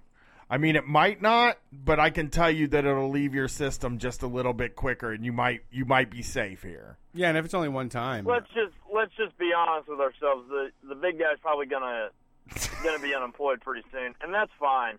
That's fine with me. I feel for you, man. We've been watching you go through different jobs, and like you finally got there. You finally got the old. Sitting janitor job, right? You're at a janitor job, a job you wanted, and now more or less. That's sad. I'll let you rock. Yeah, that sucks. I feel for you. I feel for you, big guy. No, but it's not the end of the road. It's not the end of the road. We got bigger and better plans. Okay. I'm still trying to, so. Well, I hope you pass the drug test. I really do. That's. Honestly, I really hope they do fire me because this current place that I'm working, like, there hasn't been a lot of job security. There's like a really high turnover rate for temps. And I'm a temp right now, and it's just real stressful. Just like always looking over your shoulder. And we found out the other day that one of our employees one of our coworkers was actually like spying on us and reporting back to the bosses about like what we were doing. Like, because our lead won't like snitch on us for like petty shit. Our lead won't snitch on us, period, because he's cool. So the bosses have gone to one of our coworkers and like got them to like spy on us. So they and it's fucking weird. Is it another temp? Is it another temp spying on you? No, they're a full-time employee. But they don't have any like management. They don't have any like management position or like any type of power. So they were just kind of like, I guess, enticed by the opportunity of like, oh, maybe if the bosses see me snitch on my coworkers, they'll let me be a lead. And it's like, motherfucker, like. They already lost respect for you. You ain't getting the lead job. You're doing it for free already. Like, you're doing it for free. Like, have some fucking solidarity. Like, take some time to, like, realize that we're all in the same fucking boat, you know? So it's kind of shitty that, I don't know, it's just kind of a shitty job that, like, I mean, it's a good job. I'm in AC all day, and I'm just putting shit in boxes, and so it ain't too hard. But at the end of the day, they're trying to fire everybody and anybody in there, and it's just really stressful. So I hope I go into work tomorrow and they just say, well, you failed the drug test, so you got to leave. Like, I really want that to happen because that'll just be a huge weight off my shoulders. We hope that happens then. I mean, I don't hope that happens. I hope you get to, if you're making good money, then I hope you get to make it for as long as you can. But I mean, no, I don't make good money. Oh, okay. Don't worry, I don't. I don't make good money. And I don't make tips. I don't make tips either. So. Well, I hope your bigger and better plans play out, big guy. Because I need you to always call in this show. We're gonna follow your career path, and that's important to us. But we're gonna get this last call in so we come in under 3 hours. And thanks for calling, big guy. All right. Enjoy some Zimas. Tip your janitors. Okay. Yeah, perfect. Well, that was gross. Thank you for calling Street Fight. Who are we talking to? Hey, y'all, it's Chi the Weed Scientist. What's up, Chi? How are you doing? Pretty good. I'm a little bummed hearing about the big guy.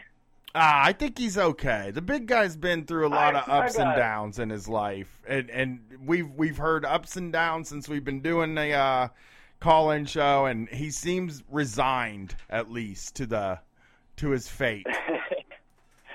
Yeah, random drug tests always, you know.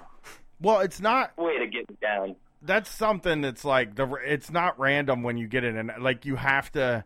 If you're going to be a person that works at a place where you can get into an accident and you smoke weed, I mean, I hate to say it, but I had panic attacks about it all the time. I felt like I had like a fucking ticking time bomb in my body.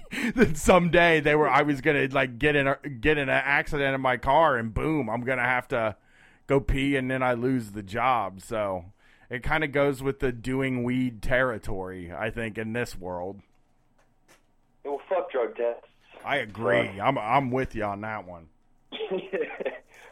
But speaking of another side of of testing drug things, a little update with my job situation. What's going on there? You have a rough one too, right? They had you set up the joint for them, and yeah. The good news is I might get a little raise here, but the better news is that some people that I've worked with throughout my time doing this, who actually were kind of impressed by me, luckily, for some reason, they've now reached out to me, and I might have something open up in a much cooler place out in California. We told you. And yeah, man, you got skills. A much better pay if I do get to do it. It's nothing guaranteed, but looks like things are looking up a little bit, which is good. That's great. I mean, you know, you are in as good a position as you can be in this job market that exists. You know, you're doing something new that it's like it's not new. Hippies have been doing it forever, but you're not allowed to. They weren't allowed to at the time. But you're doing something new that they're going to need people. And when you were telling us your story the last time, I kind of was like, I can't believe they're getting away with this, even in fields like this where they need people. Yeah, they really prey on people who want to get into the industry and are willing to work some shitty hours and shitty jobs because it's cool and you're getting to work with weed. And they totally take advantage of people like that.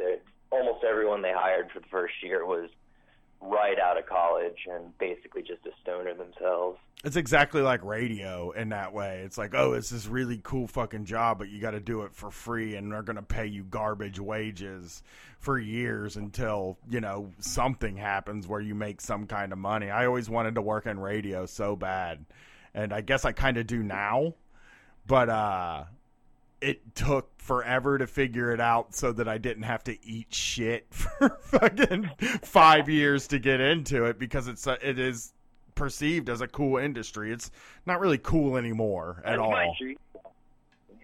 Huh? It's my dream job. Yeah, it's not that cool anymore. Radio host. I used to do it a little bit like over the summers with community radio, and I had a podcast like 10 years ago. I don't know. I love sitting behind a microphone and doing audio content. It's fun. Yeah, I love doing what we do. You know, I love our thing. But like, it just feels like now that I'm in it, I'm like, God, anybody can do radio now. Like, I finally got in when it's not like a really exclusive party.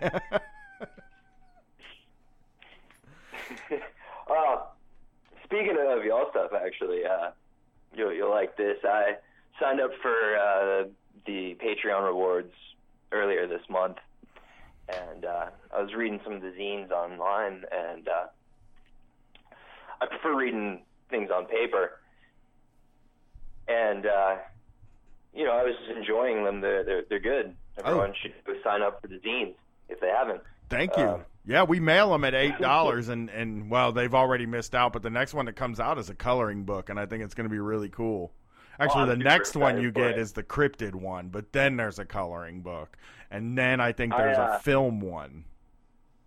I went to, or I was working late last night actually, and I was like, damn, yeah, these rock. So I went and printed like 6 of them. I want a whole bunch of ink. I want to make a printer-friendly version. Maybe we can think about trying that. But I really like the way they look, though, because Steven puts a lot of work into how they look, and they rule. I'm happy. I'll probably go run off a few copies from my work printer and give them out to friends. Thanks. The work zine. I like the work one. Like, is a good one that I think we did, and a really underrated one that I don't even know if is the Hustler's Handbook online?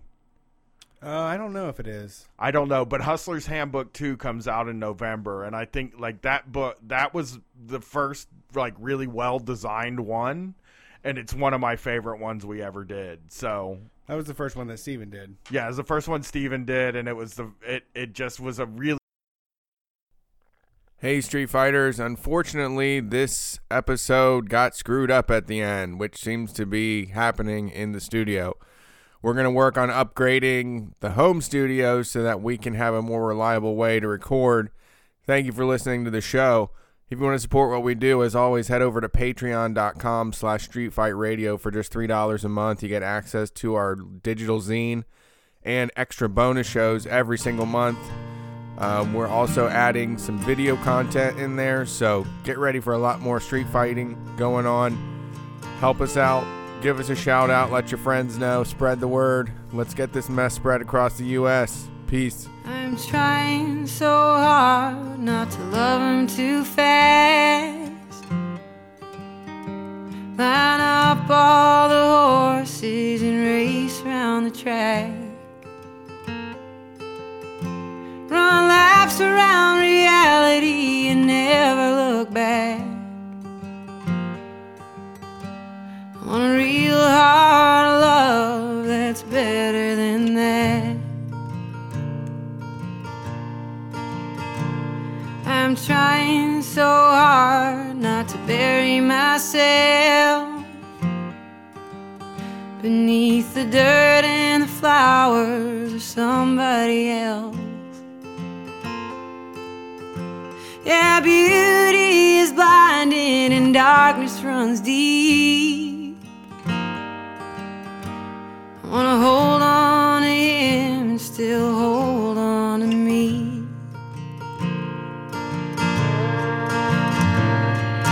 Cocaine and whiskey ride, they don't even compare to how love makes me high. So I won't push my love, I'll sober up. I won't feed off of it till it dies.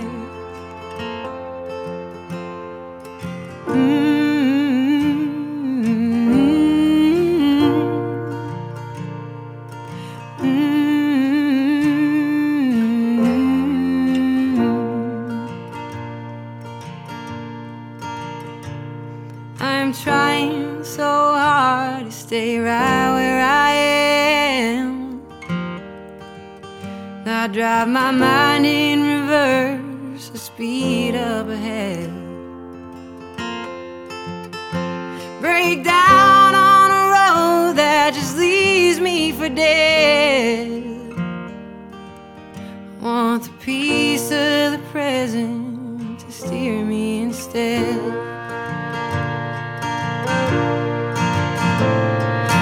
Cocaine and whiskey ride,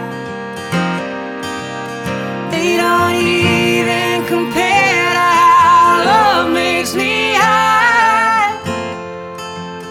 So I won't push my love, I'll sober up. I won't feed off of it till it dies. Yeah, I've got a history, I know you do too. What the hell would we be without what we've been through? And I don't give a damn about the mud on your boots. I just want